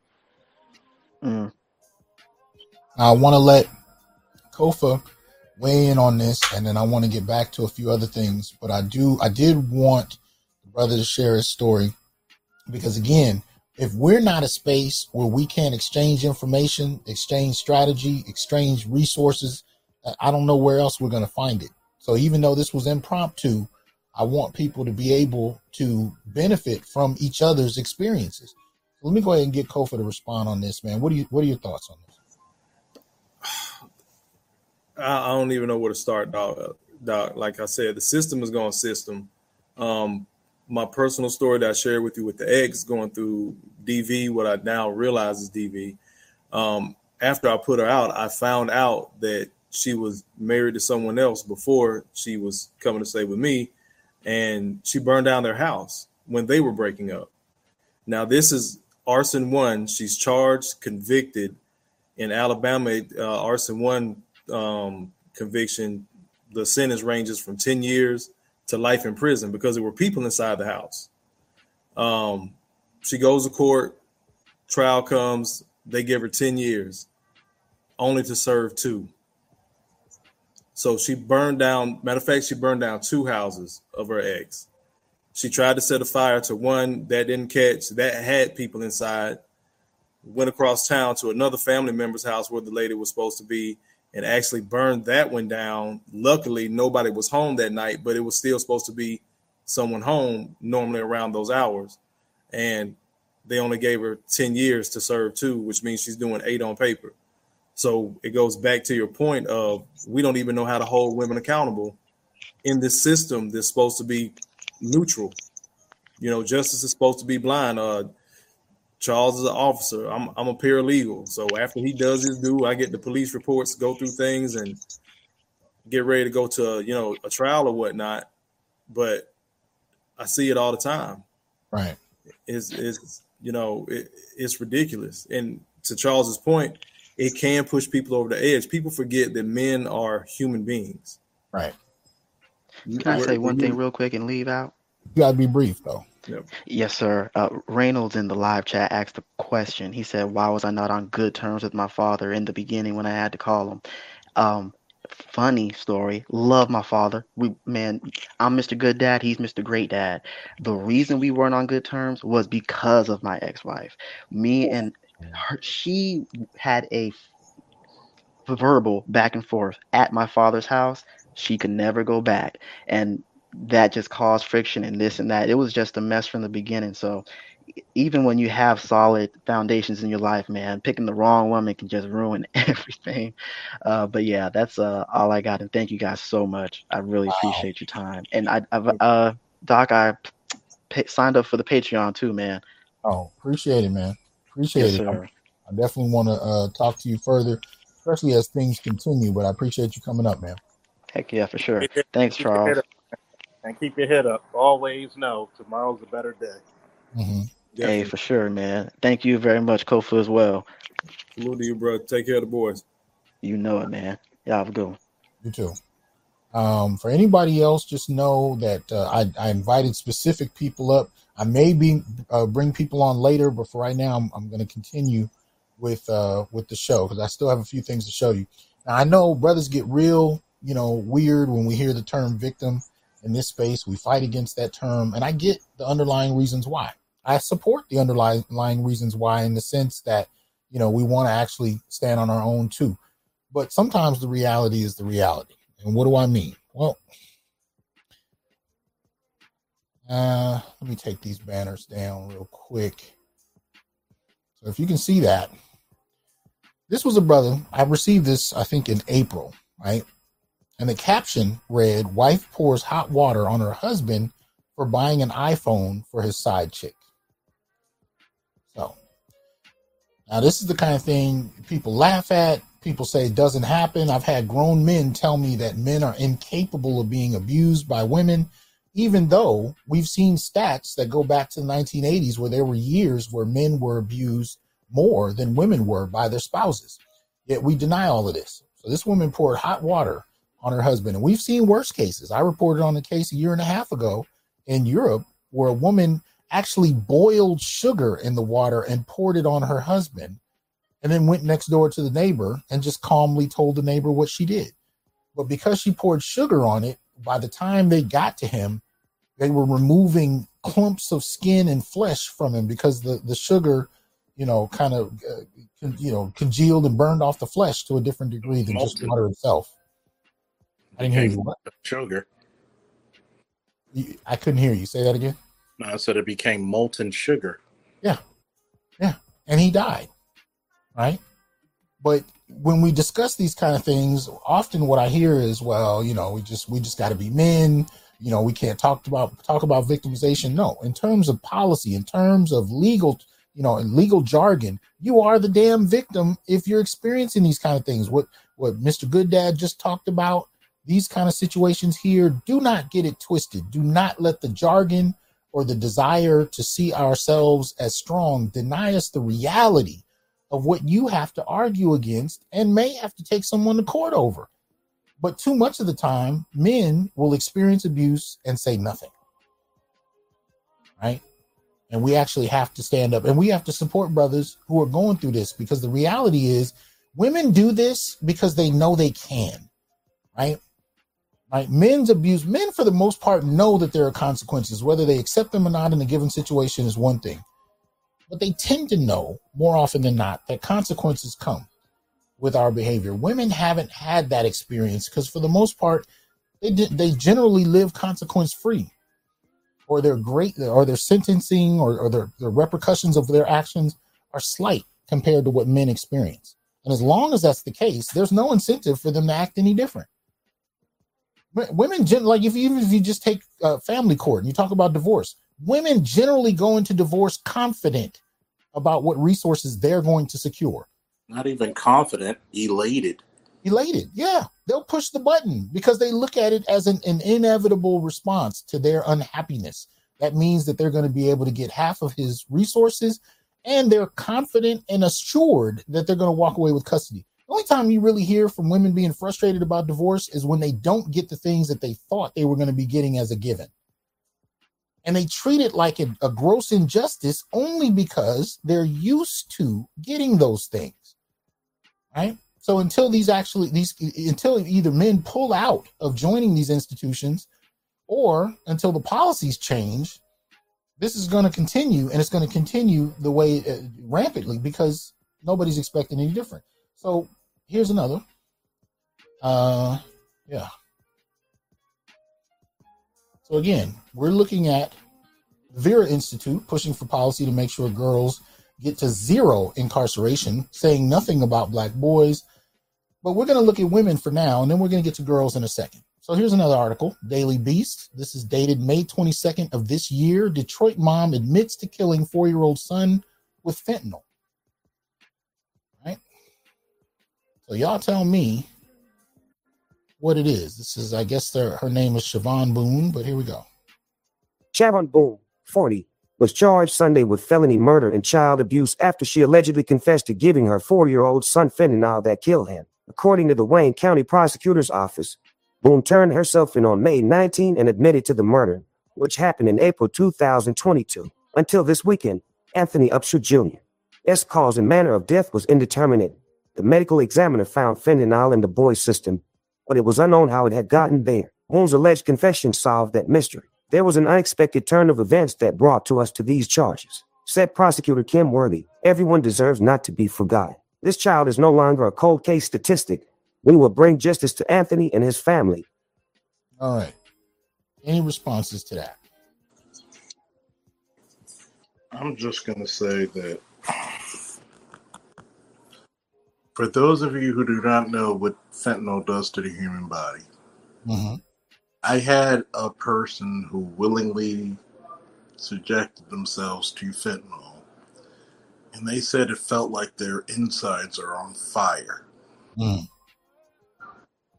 Okay? This is a person in their 50s. Imagine a 4-year-old. Yeah. And mercifully, their heart stopped before they felt any of the pain. Wow.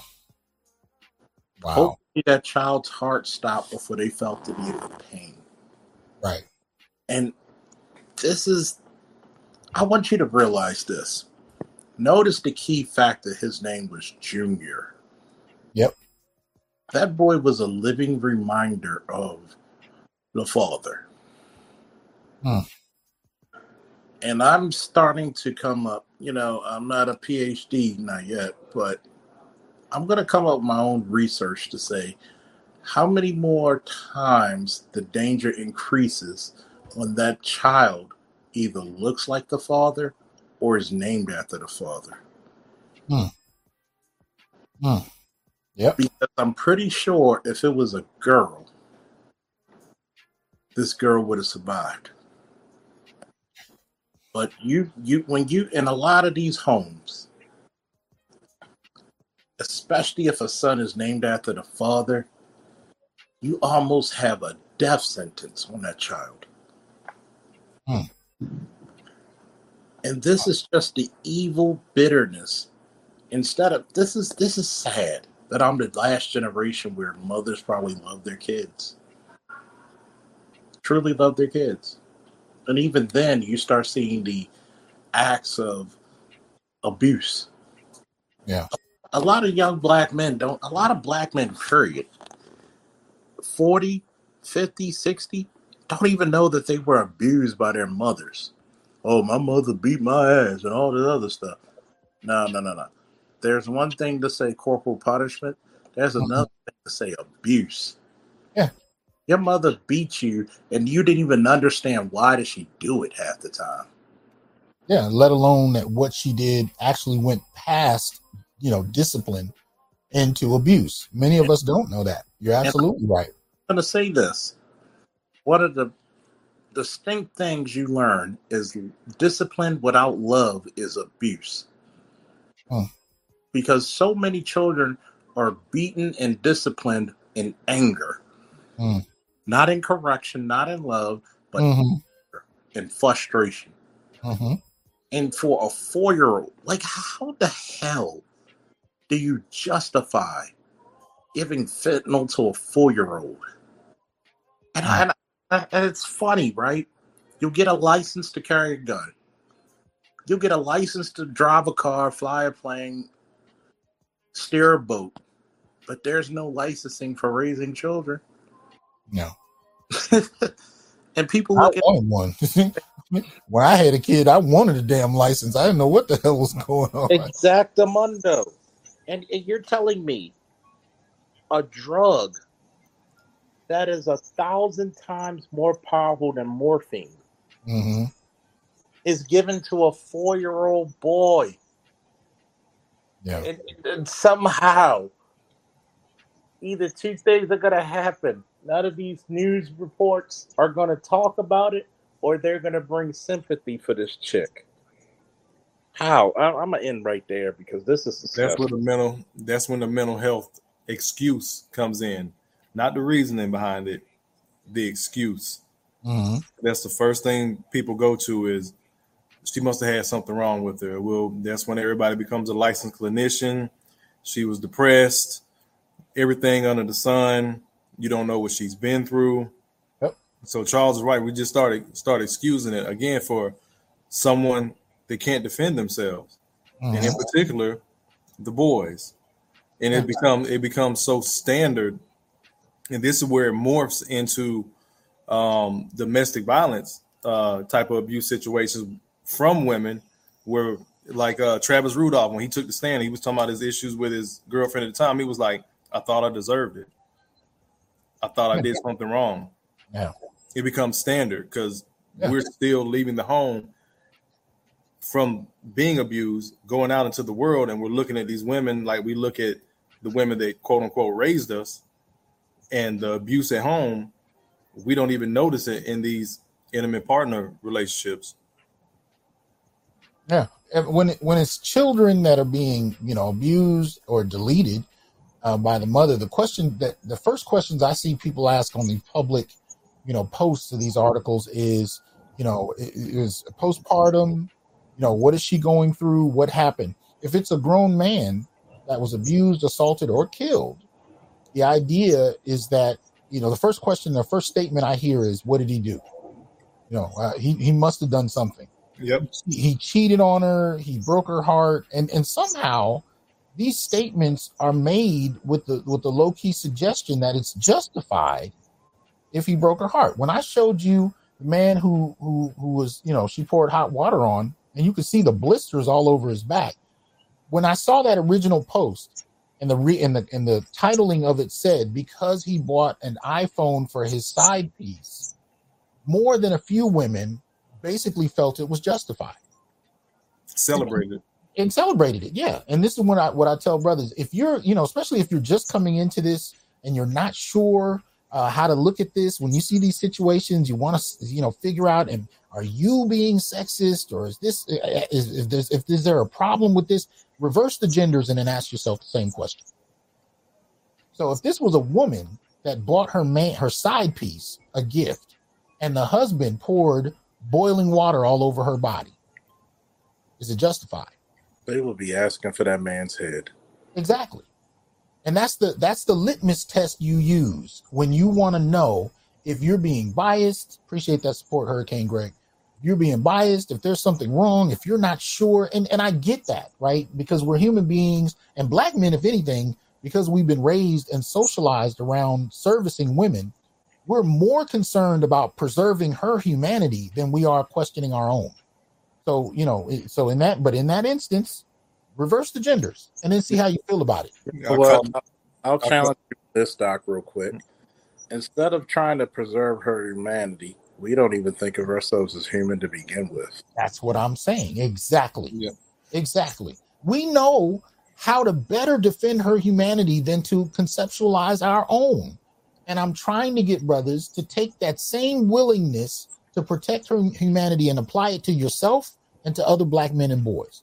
If you don't know how to do it, measure your response about the thought of a woman being, abused to the extent that she's got boiling water poured all over her because of what she did. The anger you feel in that moment, if you don't feel that anger for yourself or for another black man that's gone through it, that's when you know you still haven't healed. You haven't gotten past the training that we've had, the gynocentric training that prioritizes women and girls, even within our own minds.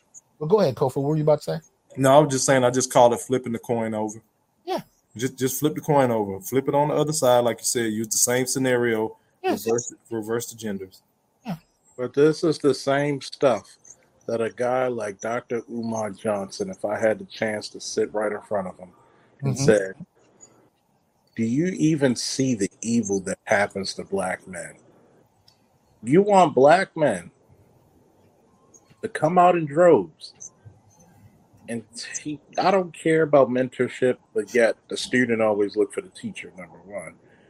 And number two, you'll never talk about the abuse black men go through their own community.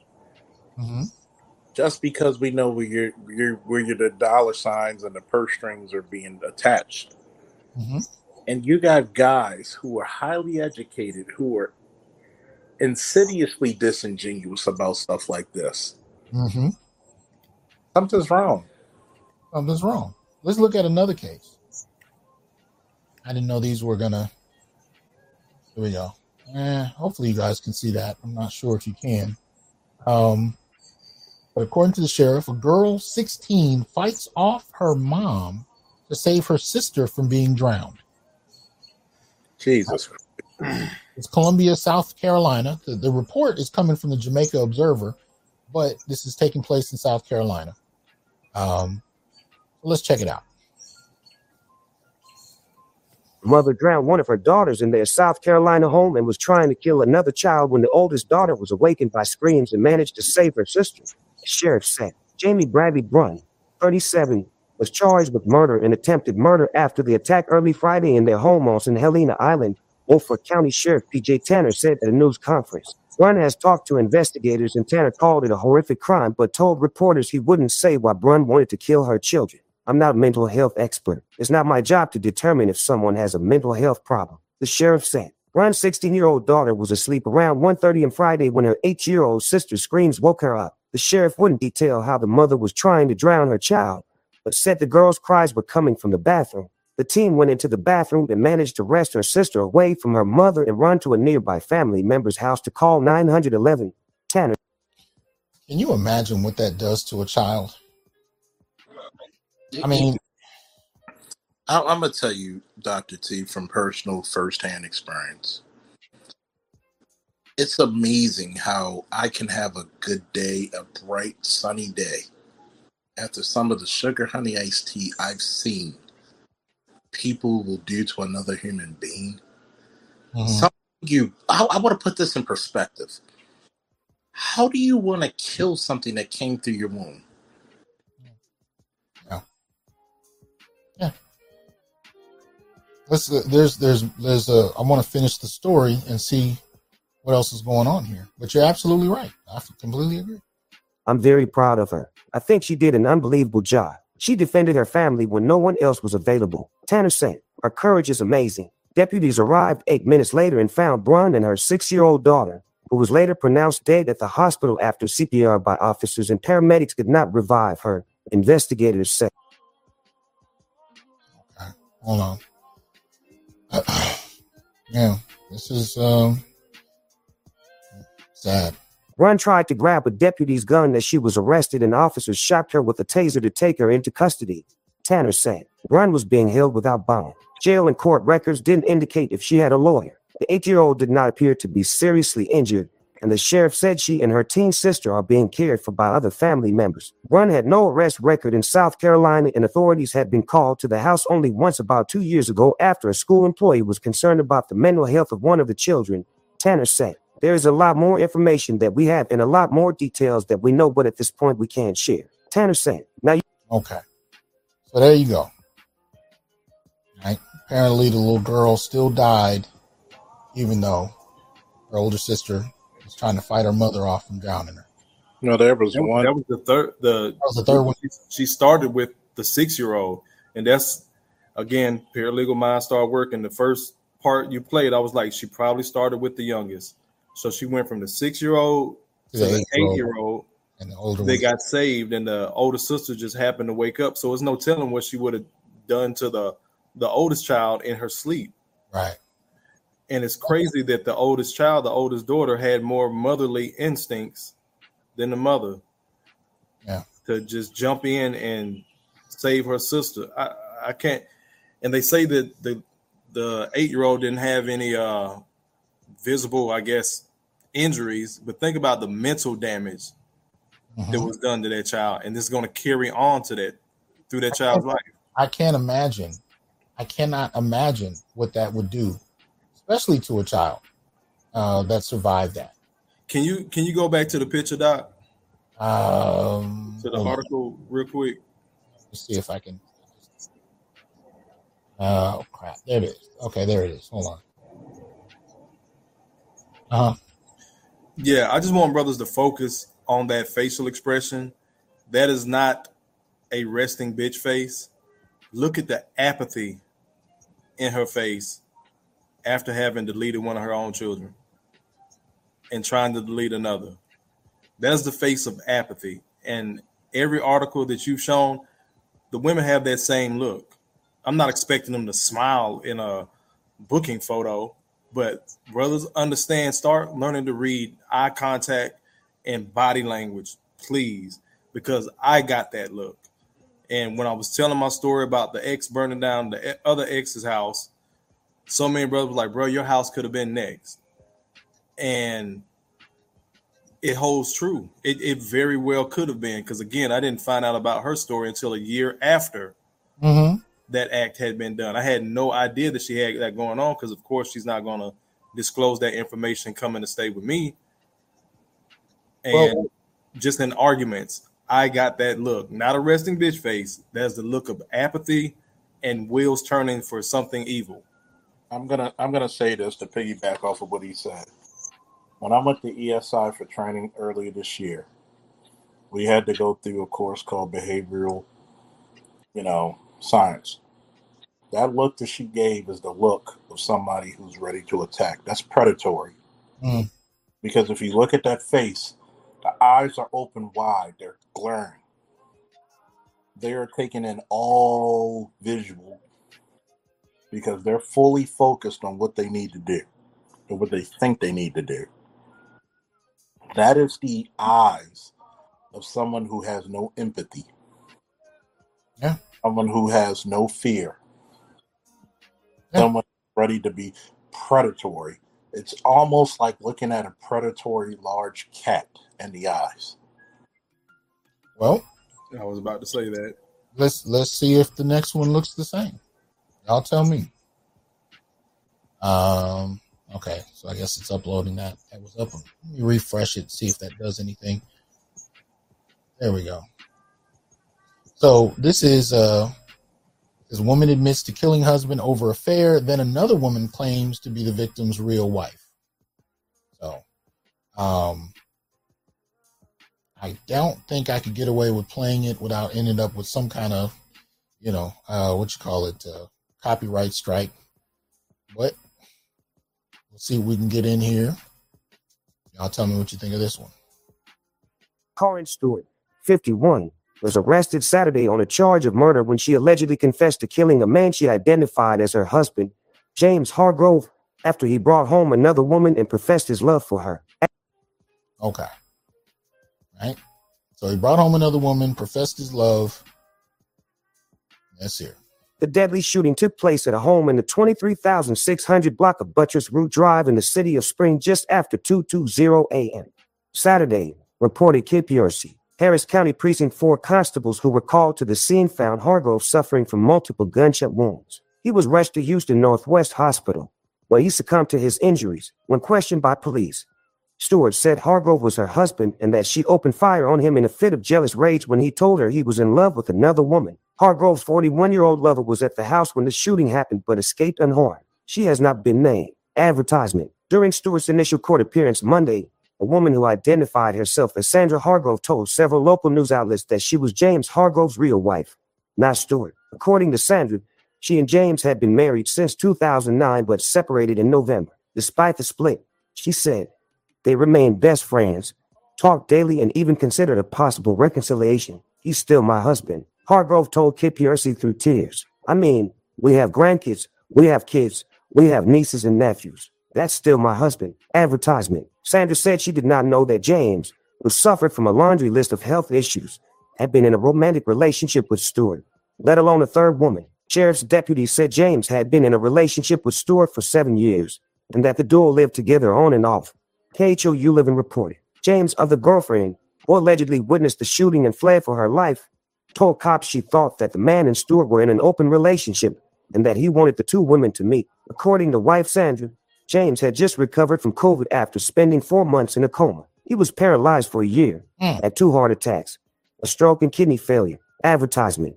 Meanwhile, Stewart remained in jail Tuesday on $75,000 bond. She is due back in court August 17. Court records obtained by ABC 13 indicated that she was charged with felony battery in 2016 in Louisiana after allegedly running over her then-husband with a truck and dousing him with lighter fluid. According to Stewart, later pleaded guilty to a downgraded charge of simple battery in that case. Any See, thoughts, fellas? this is the cardinal sin of the courts. You run over somebody and douse them in flames. See, that's the face of somebody not crying because they feel sorrow, is crying because they were caught. And you're telling me she has a history. I'm going to tell you this. I'm going to give game.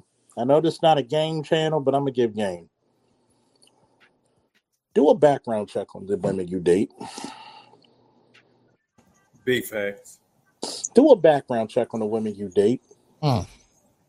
Ask certain questions. Tell me about your last 3 to 4 relationships. Yeah. If she is a victim of severe domestic violence, she has no empathy to your love. I'm going to say that again for the Negroes in the back. If she's a severe victim of domestic violence, there's a good chance she has no empathy for your love. Right. That's exactly what I went through. Because somebody has to pay for what the other person did. Because in her mind, she escaped or whatnot. And whoever the next person is pretty much on his way to being a victim. Unbeknownst to him. It's like the saying still rings true. Hurt people. I don't tend to want to use that as an excuse outside of a red flag. Brothers, if you know these women, which unfortunately a lot of our women have, or at least claim they've gone through all this, domestic type of violent situations and things of that nature, she's going to let that out on somebody. Right. But now, first of all, the majority of these situations, domestic violence situations, are bi-directional. So we know that the violence goes both ways, but that's not how the story is told. The story doesn't start until a man is violent, right? But the violence that women lay down gets ignored, even when it's bi-directional. When it's one way and it's the woman initiating it, these stories get buried under the ground. I mean, I just pulled out 5 or 6 of them, but these are not stories that most people see on the news. These are stories that brothers send me on the under because they don't get any publicity. At all. I would go even further, Dr. Johnson, is that it's not even bi-directional. Because 70% of domestic violence, the woman is the aggressor. Yeah. So most men do not come home after work saying, oh, I need to beat this chick up because the food ain't on the table. Most men are too tired. They don't even care. They just want peace. They want to sleep so they can do all this sugar, honey, iced tea over again. Yeah. Most are not violent towards their men and children. And here's the disturbing part about domestic violence and women who are abused. The women who truly go through domestic violence, it takes heaven, earth, and hell to get them away from that man. I'm going to say it again. It takes heaven, hell, and earth to get them away from that man. Truly, when you're a cultural studies professor, you know how it is with Stockholm Syndrome. It is extremely difficult to get that woman away from that man. But yet, majority of the time, it's the woman who feels as though she can lash out. It's majority of the time who says to a lot of men, "Do you know I had a story with the Padawan, and he admitted to me that he was sexually abused as a 10-year-old boy by a 14-year-old girl. And when he told somebody, they said, "Oh, you probably liked it." Yeah, I've heard that a lot. You can never be a victim. I've said this many a times. A black man can't have a bad day. Right. But go ahead. I'm sorry. Huh? Did it say she tried to run him over beforehand? I think they were talking about a previous case where her then boyfriend, another guy. Yeah, it was another guy, if I understood correctly. It says court records obtained indicated that she was charged with felony battery in 2016 in Louisiana after allegedly running over her then husband with a truck and dousing him with lighter fluid. Pled guilty to a downgraded charge of aggravated assault. Yeah. She was just a little bit upset, or She was simple upset. battery. Just a little upset. Try to vehicular delete somebody. Yes. And the system. We do not know how to hold women accountable. And I would argue that's not only systemically, that's not only in terms of society. I would say individual men in your own households. We do not know how to do it by and large. Of course, there are individuals that I would argue do know how to do it, but for the most part, I don't think men do. I don't think we do. I don't think we're raised in a capacity to hold women accountable and girls. I mean, I think for the most part, we have a very simplistic, chivalrous, women and girls or, everything nice and boys are snips and snails and puppy dogs. That shit is so deeply internalized that you can have a woman in your face, trying to assault you, and you'll treat her far better than if the situation were reversed, because your ass is going to jail. And the irony is she'll be the one to pick you up. That's the cold part. And many a time she'll be the one putting your food on your books, money on your books. Here's the insanity of it. How do you get a lesser charge? A lesser charge for attempted murder? How? There is nothing in my logical mind that you can tell me that she should be brought down to a lesser charge. Yeah. This is the reason why women who get these slaps on the wrist commit these heinous acts without anybody. You know what? These stories got the tea. You got me smoking, man. I had to light a cigar, man. That's why I turned my camera off. I didn't know if I could smoke on here. I had to light one up. Oh, you're welcome to smoke a cigar on here. Don't. If it's something else, you might not want to do that on my show. I don't know what the laws are around that just yet, but cigars are welcome. Oh, July 1st. LFD, brother. Cheers. Yes.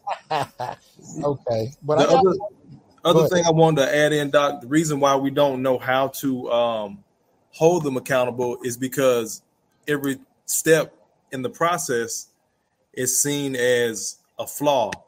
Yeah, mm-hmm. We can't raise our voice to them, then we're verbally abusive. If we're going back and forth with them, then it's, well, what kind of man are you? You're arguing with the woman. You just say what you say as a man, beat your chest, and that's done. And that's not the case. Definitely can't raise your hand. We know that's physical abuse. Can't protect yourself because, now you're afraid of her. If you walk away, then it's, you're leaving your family or you're not strong enough to handle a real woman. Like every step along the way is seen as something flawed in his process of trying to, I guess, better the situation. And on my channel, I preach leave. Mm-hmm. The worst thing you can do to a woman, gentlemen, is ignore her.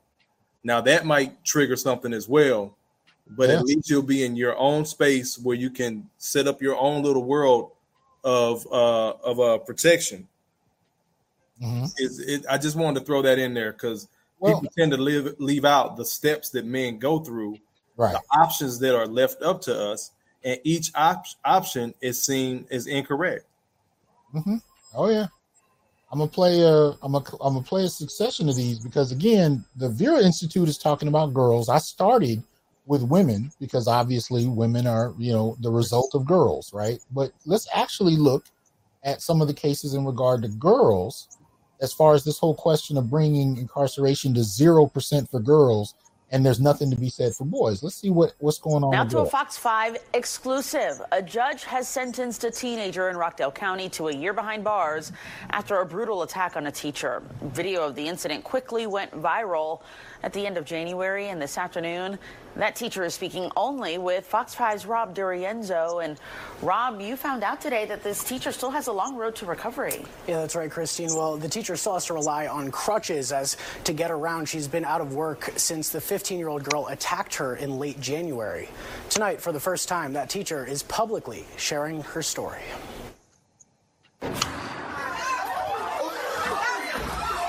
Jaw-dropping video filmed by students at Heritage High School shows the seconds that changed Tawana Turner's life and nearly ended her 27-year teaching career. I was in the hospital 6 days, and the numbness was there all 6 days. Other teachers had to rip the 15-year-old girl off of her.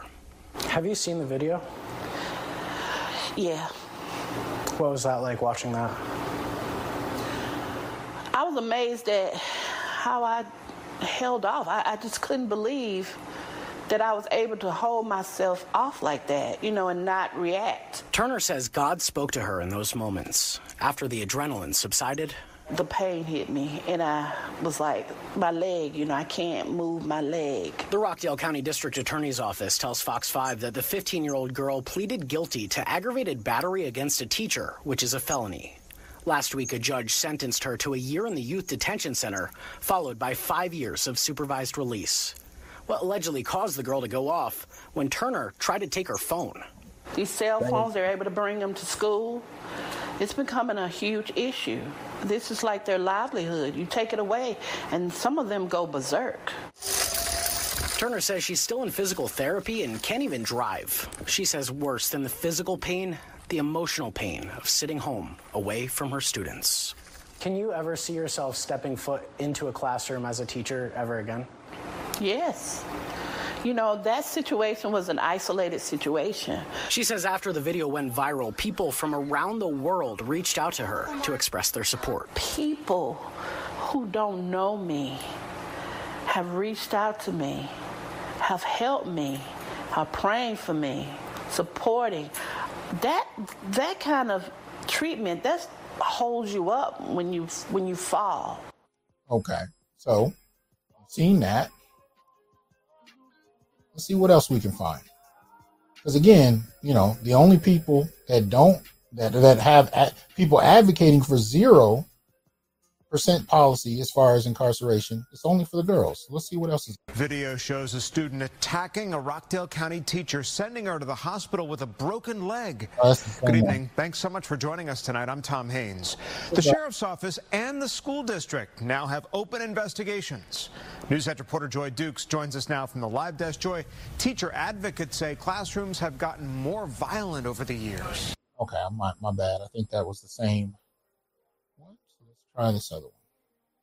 Brawl breaking out at a South Florida high school. The video was posted online and it is now going viral. It involves a student and a substitute teacher. Local 10 News reporter Trent Kelly is live outside the school this midday with reaction. Trent.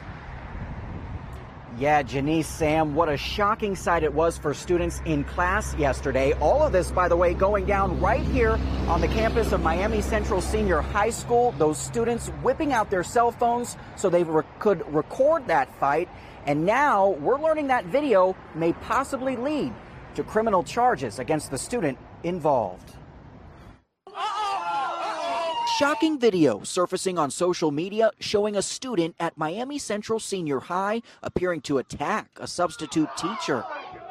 The classroom chaos posted online yesterday appears to have been recorded by other students who witnessed the fight while sitting in class. Take another look and you can see the student in question appearing to charge at the substitute teacher. At some point, the sub puts that student into a headlock before both eventually fall to the floor. The whole time, other kids can be heard reacting in the background. I thought it was just crazy. Like, I saw the video on my phone, and I was like, oh, my gosh. Students we spoke with identified that sub as Mrs. Ferguson, who they say frequently fills in for various classes. I was just wondering, like, what made that student fight the teacher like that. I don't understand this generation these days, but this was taking place now. This woman is a substitute teacher herself, and while she wasn't involved in this fight, she says times have sure changed since she was a student. Oh, it's a way big difference. We had respect. We didn't fight no teacher. We sat down, we did what they say, we did our work. We just showed really respect. Yeah, and within the last hour, we did receive an updated statement from the school district, reading in part, quote, all indicators point to the student having been the aggressor here. They say it is evident that the employee used great restraint in her attempts to de-escalate the situation as a result of her unacceptable behavior. They're talking about the student here. That student will now be disciplined according to the Code of Student Conduct, and they say she may be facing criminal charges as a result. Now, so far, the name of that student has not been released, but according to some of the other students we spoke with out here, they tell us she is in the 10th grade here at Miami Central. If you want to see more of that downright shocking video, we've got a link to this story posted on my social media pages. You can follow me at Trent Kelly, WPLG. For now, that's the very latest live here in Northwest Miami. Okay. So this is what we're looking at. Let's see. In the 14-second video, words are exchanged before the female student punches the Douglas High chemistry teacher. The student responds, "Don't get smart," an expletive, "with me." The teacher responding, "I didn't get smart with you," before following her out of the classroom. The school system says it's investigating what happened. The teachers union says even more must be done. Of course, I was very angry when I saw that. Because we've asked that there be some kind of support for our teachers, and something needs to happen. In a statement, city school officials said ensuring a safe teaching and learning environment for our students and staff is paramount to city schools. Upon reviewing the incident, school administrators will apply disciplinary action in accordance with Baltimore City Public Schools Code of Conduct. Back on campus, Douglas students and concerned residents are talking about the incident. Yeah, I think the children out here are losing lack of consideration and love. They're not being taught a conscience on how to treat others how they want to be treated. If that situation is going on at home and they go out into the public, they're going to carry that same attitude, and the same situation won't happen outside. 11 Newsers learned the teacher assaulted in that video is a highly regarded state science educator and a respected elder at a local church. Now, we're told the teacher was not seriously injured, but we're still waiting to find out what will happen to that 17-year-old student. Live in Northwest Baltimore, Tim Tootin, WBAL, TV 11 News. Okay. So any thoughts about any of those? Well, why you had to put my city out like that, man? Hey, man, I'm just putting them up as they come, but y'all tell me. So again, for zero incarceration, no acknowledgement of the boys. Count. Go ahead. What'd you say?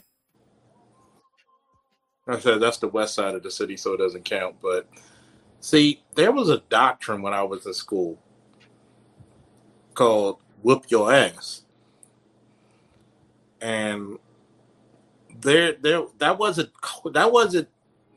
wasn't even close to being tolerated by teachers. Because I'm the last generation where the teachers could put their hands on you. Yep. Ofer, any thoughts on this? It's speaking to that's where they're headed as mothers and intimate partners, because there's no real, again, accountability. And that word is so overused in these spaces a lot now, in terms of relationships, but that's the best word to use. Right. I think the first article you played, the girl got like a year in juvie, depending on what's going on, having worked in the juvenile justice system. If it starts to get crowded, she's going to be right back out. She's going to do the rest of her time on paper, on into adulthood.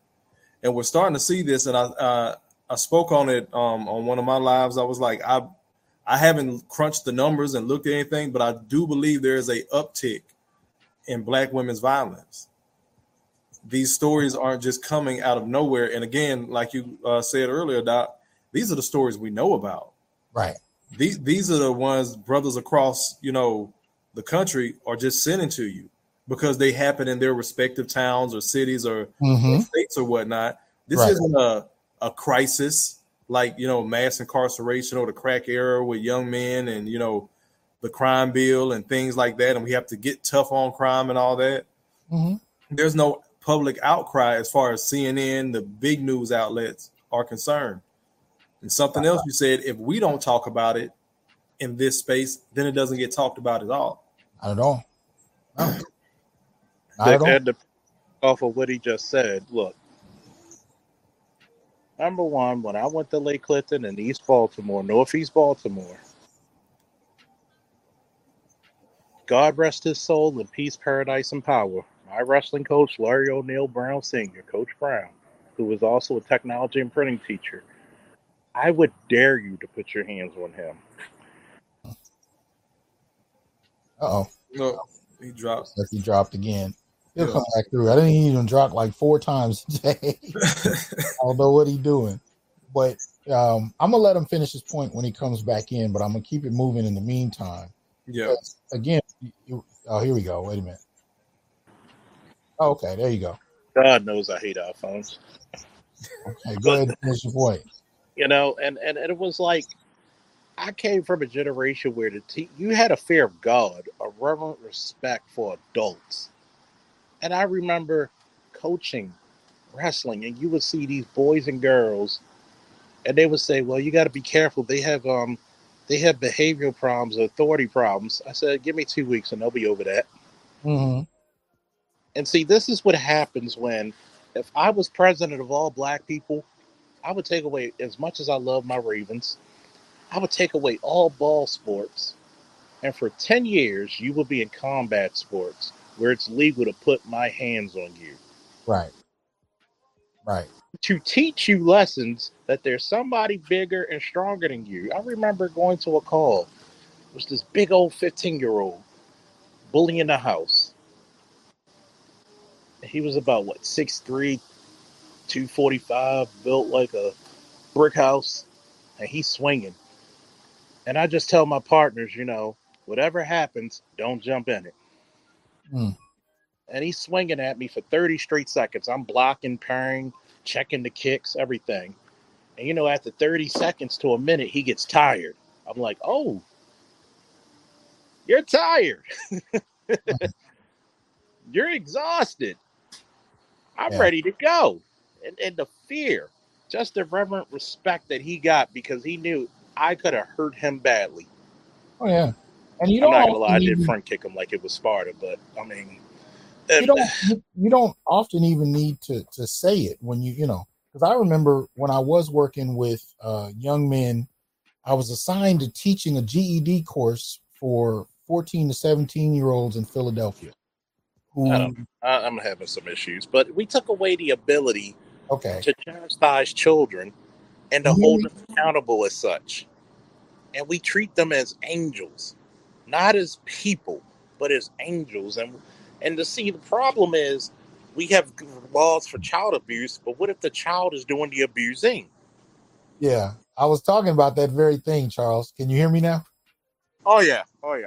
Yeah, I was trying to explain that. I used to work with young men, 14 to 17-year-olds in Philly, who were court ordered to get their GED in my course, And at the time, I think this was 1996. So I'm 220. I'm benching 310, 315. 600 push-ups a day, a blue belt level in jiu-jitsu. And so these young men who were sometimes my size or bigger would get in my face in the same kind of way. And there's a point. There's some teachers, not to fuck with. There's just some people, will be willing to lose their jobs to protect themselves. It is what it is. But at the end of the day, what we're looking at here is the capacity for girls to engage in this behavior, especially now, knowing that they have few to no consequences, not only as girls, but even as women, right? There are few consequences for their behavior, no matter how egregious. And now we're seeing policy being pushed to bring them to 0% incarceration, You know who I despite what gotta, happens with the boys. and you know what is funny, Doc?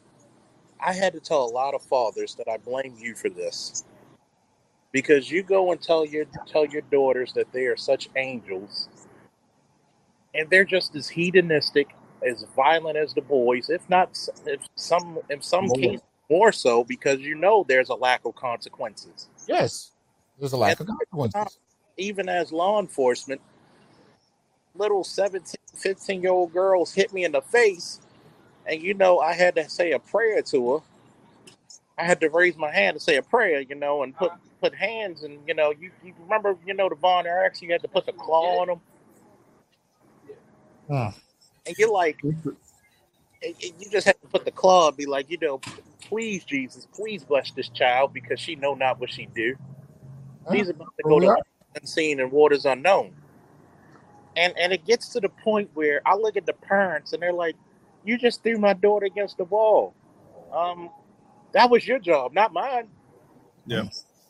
And my words of my parents, I'd be damned if the police got to correct my child, because at that point you can keep them. And that's a form of protection. Because if the police got to correct them, that could easily become a lethal situation. So And that's what it's becoming. That's what it's becoming. The police are not going to keep giving deference because they're females. And that's the thing, as far as this policy is concerned, that they don't realize what they're doing. We keep using the word girls, but in the black community, once she's hit 15, mentally, she thinks she's grown. That's why they're fighting adult women that they know they are senior. Those are their seniors, right? Because she thinks she's grown already. So to her, it's just two grown women fighting. But then they'll play the victim. Oh, she's just a child until something happens. Right. Until she hit 18, 19, meets that guy in the street or at college, and then it starts all over again because I got away with it last time. Into the one article you just played, whatever, the superintendent or whatever, we're trying to work on things to protect teachers. So if you're trying to protect the teachers, you know there's no accountability already for the students. And the students know that. That's why so many of them are pushing buttons. And the other thing, you had a case in Baltimore. I think it was one of the Carolinas and Miami. This is spanning states. Yes. And again, these are the ones that we know about. Right. When I went to these schools and coached for these schools,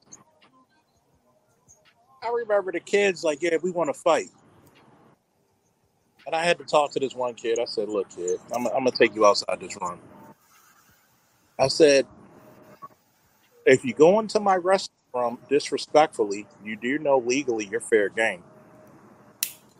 And it's funny because, like you said, when you go to jiu-jitsu, boxing, Krav Maga, mixed martial arts, wrestling, something about that, I just don't have my finger on it, is when you check your ego at the door and whatever other body parts you still want attached to you, you come out a lot better and a lot more disciplined. And one of the biggest issues for boys and girls, because over 20 years of coaching wrestling, I had to deal with this for both boys and girls.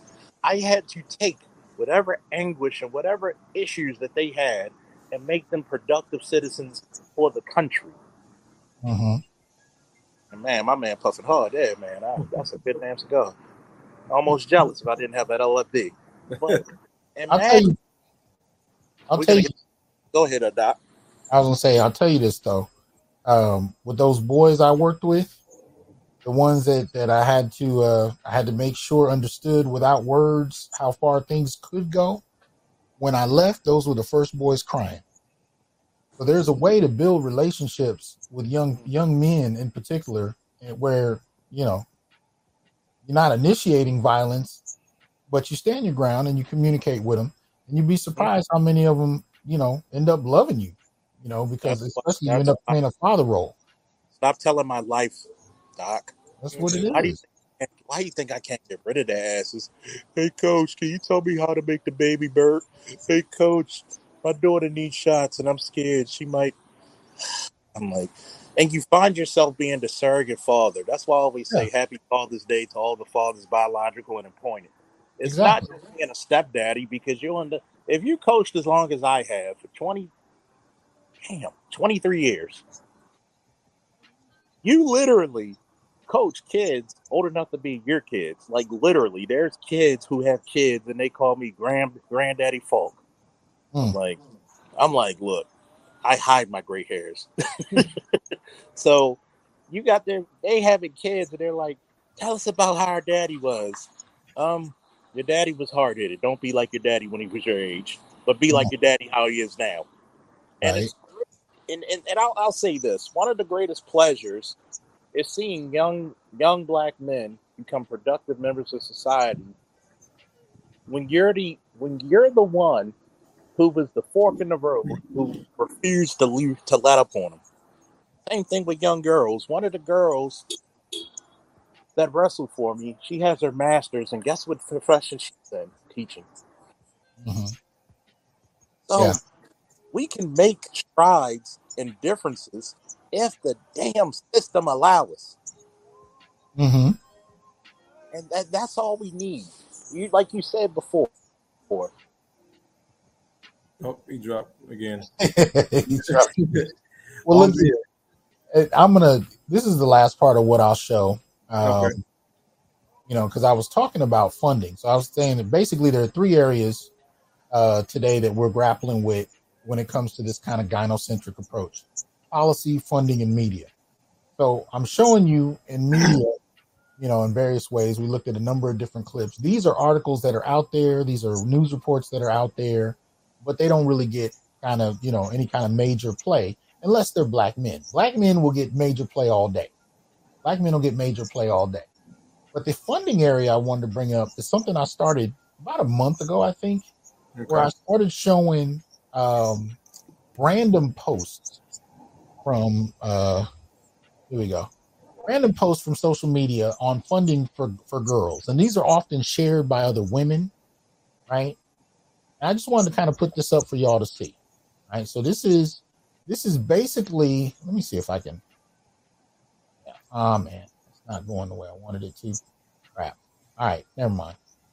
I'll just bring it back to that. So this is basically how it gets kind of presented, right? So again, what's going on with it though? It's not coming up right. Anyway, crap. So this is a list of scholarships, and basically what I just started doing is just sharing random ones that cross my desk. Now each one tends to have anywhere from 20 to 50 scholarships, grants listed, particularly just for black women and girls. Right? And so this is another one. I run across these all the time. This is one post, and this is only the first page of it. Right? This is one post, and this was posted by a random, woman online.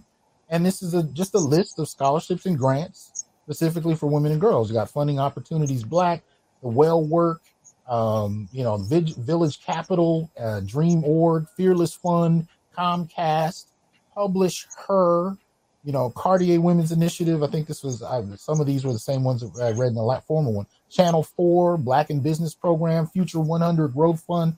And even if the names sound neutral, don't get it twisted, right? Even if the names sound neutral, they are prioritizing women and girls. So again, when we talk about these issues and we look at the way, material resources have played into this, this is still happening now. Right? These are just randomly being shared online. Right? These are the one. In other words, these are the ones we know about because they're being shared publicly. But how many of these are you going to find for black men and boys?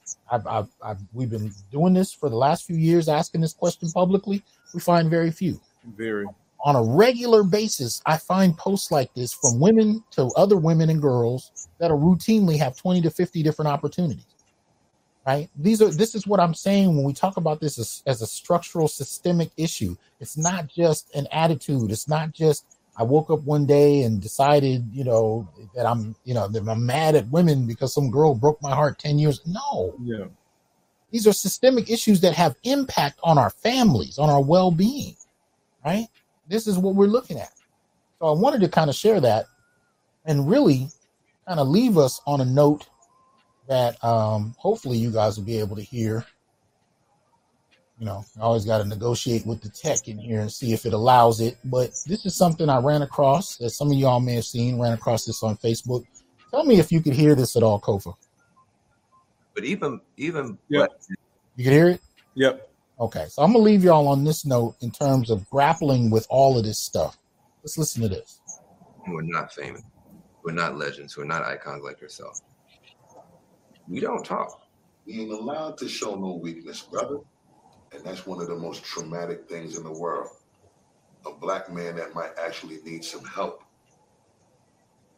He might really need some help.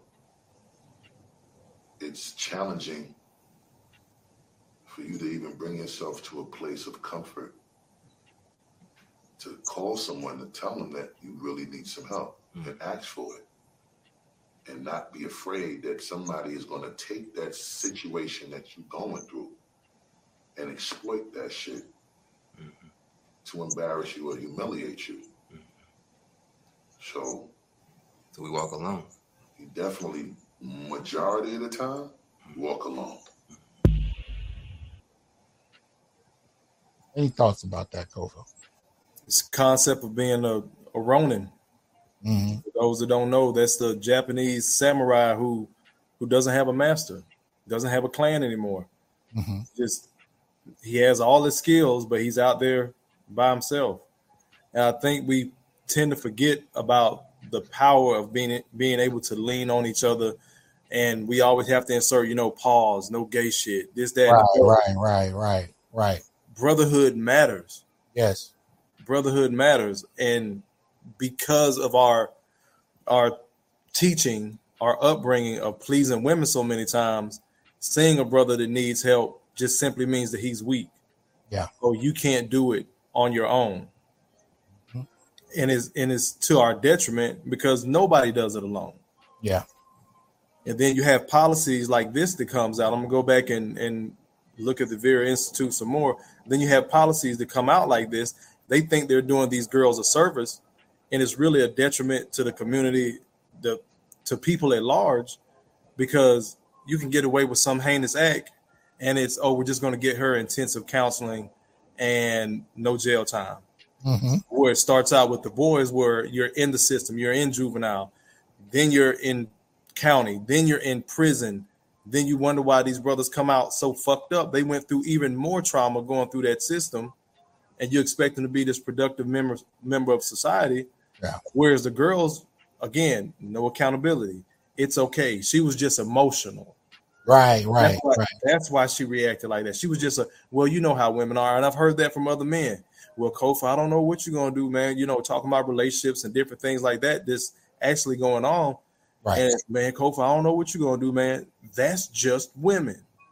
Mm-hmm. We've accepted so much of this stuff. Mm-hmm. Again, going back to the girls in school, they think they're adults already. That's why they can attack an adult and feel like they're justified. Mm-hmm. Then those pictures of those women's mugshots, actual adult women, 30, 40, 50 years old, that deleted somebody mm-hmm. in a face of apathy, like almost like, okay, I deleted them, and right. We justify so much of this stuff.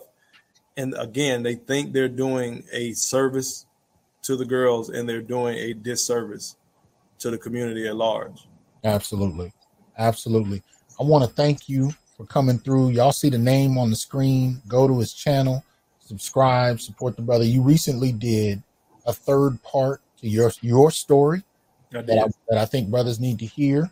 So you want to tell them the name of it, how they can find it, and all of that good stuff? So go to the channel. It's at Growth Talk on YouTube. Growth stands for Gentlemen Reaching Our Wealth Through Healing. I decided to start opening up about some of the stuff I went through, where at the time I didn't know it was abuse. It was a domestic violence situation, because again, that's just how women are. So I told a third part. I have basically 3 parts to how I almost Tory Lanez and Javante Davis myself. On the third part, I added in, Travis Rudolph, given his, recent situation of just staying too long. That's kind of why I'm big on leaving. I mentioned pay attention to body language, tone of voice. eye contact from these women, because it's not just women. Something is wrong with her. And it's not that, oh, because she's a female, this is what it is. It's simply because something's off with her. And then, you know, boiling it down to the gender, she's likely not been held accountable for anything. So with my story, like I said, just, you know, I really want y'all to go watch how I'll break everything down. But when it came down to it, my ex is sitting in jail right now for something she could have got life in prison for. They gave her 10 years and she's only serving 2. She's going to do 8 on paper.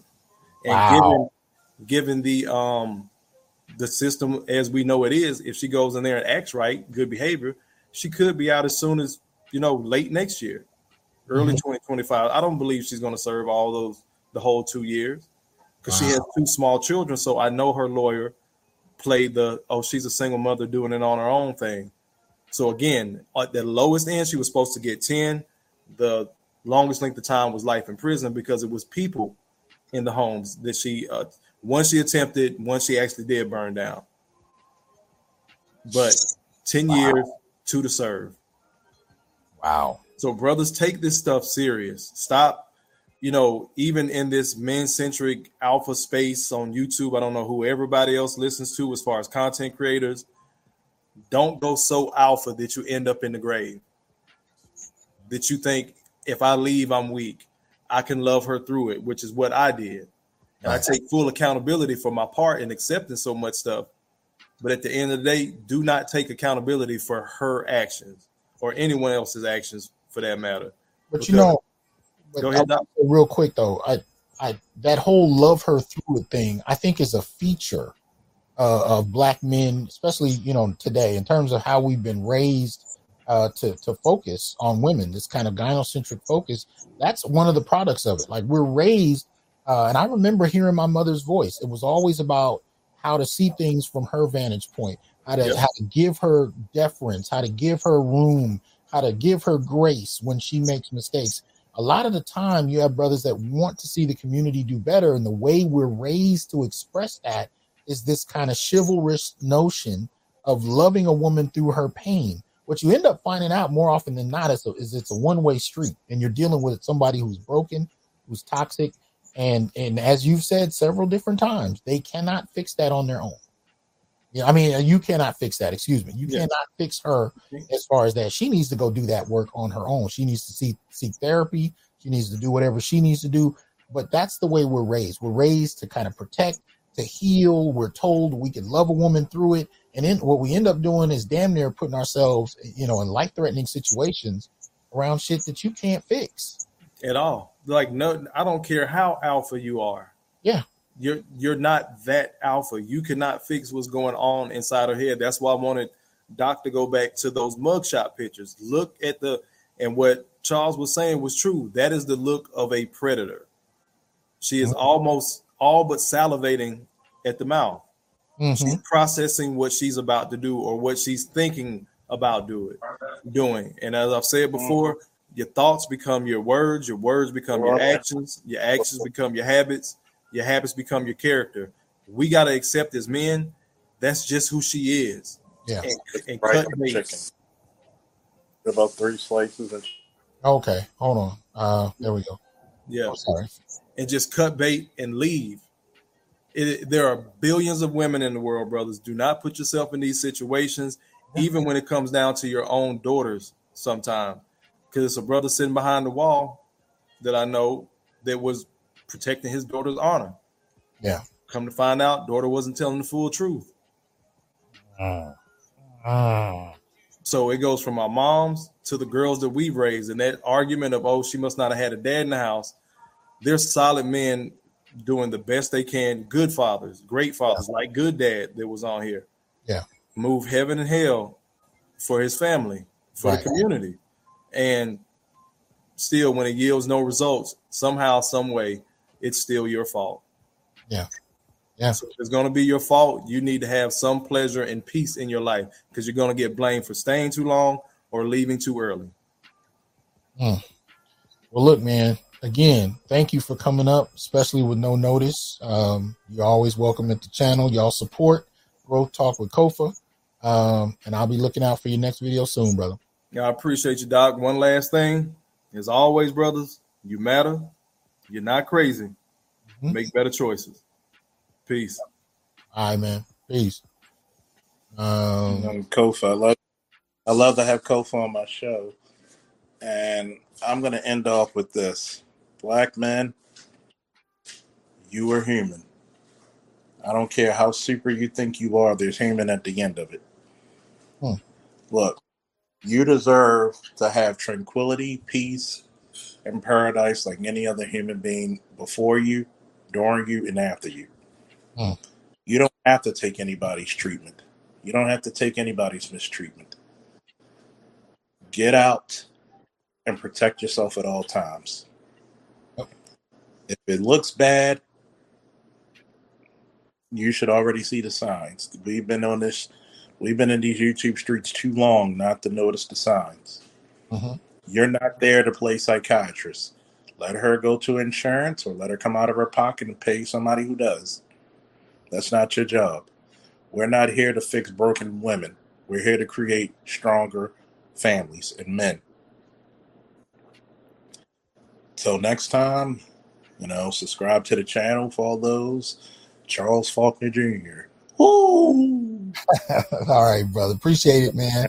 We gotta get you into the cigar. And by the way, my authentic Sword of Omens came through with the certificate of authenticity. I'm gonna get up next to Stormbreaker.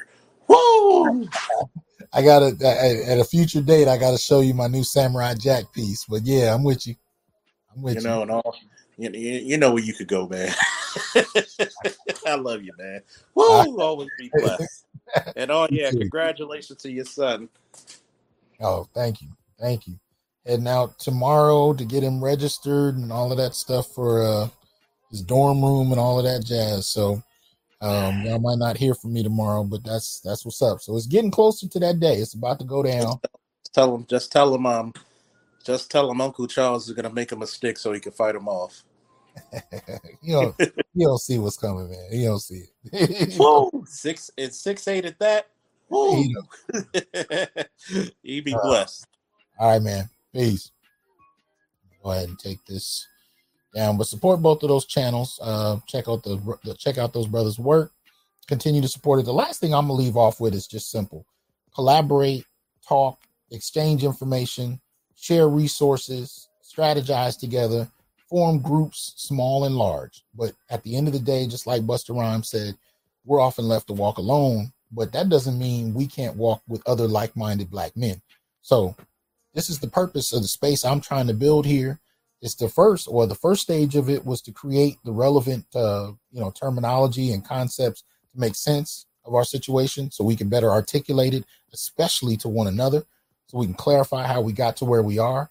But we're in that transition period where we need to decide how we want to mobilize and what we want to do next. And I'm trying to facilitate that discussion by inviting you to help us figure out what the next stage of it is. Because as you can see in terms of policy work from and institutional work like the Vera Institute, black men and boys are not a focus.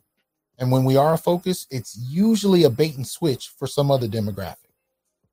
So at the end of the day, we got to be able to stand together and we got to be able to figure out the next stage together. So I hope y'all are well. Hope you guys enjoy your rest of your week and what you got going on. And I will talk to y'all soon. Peace.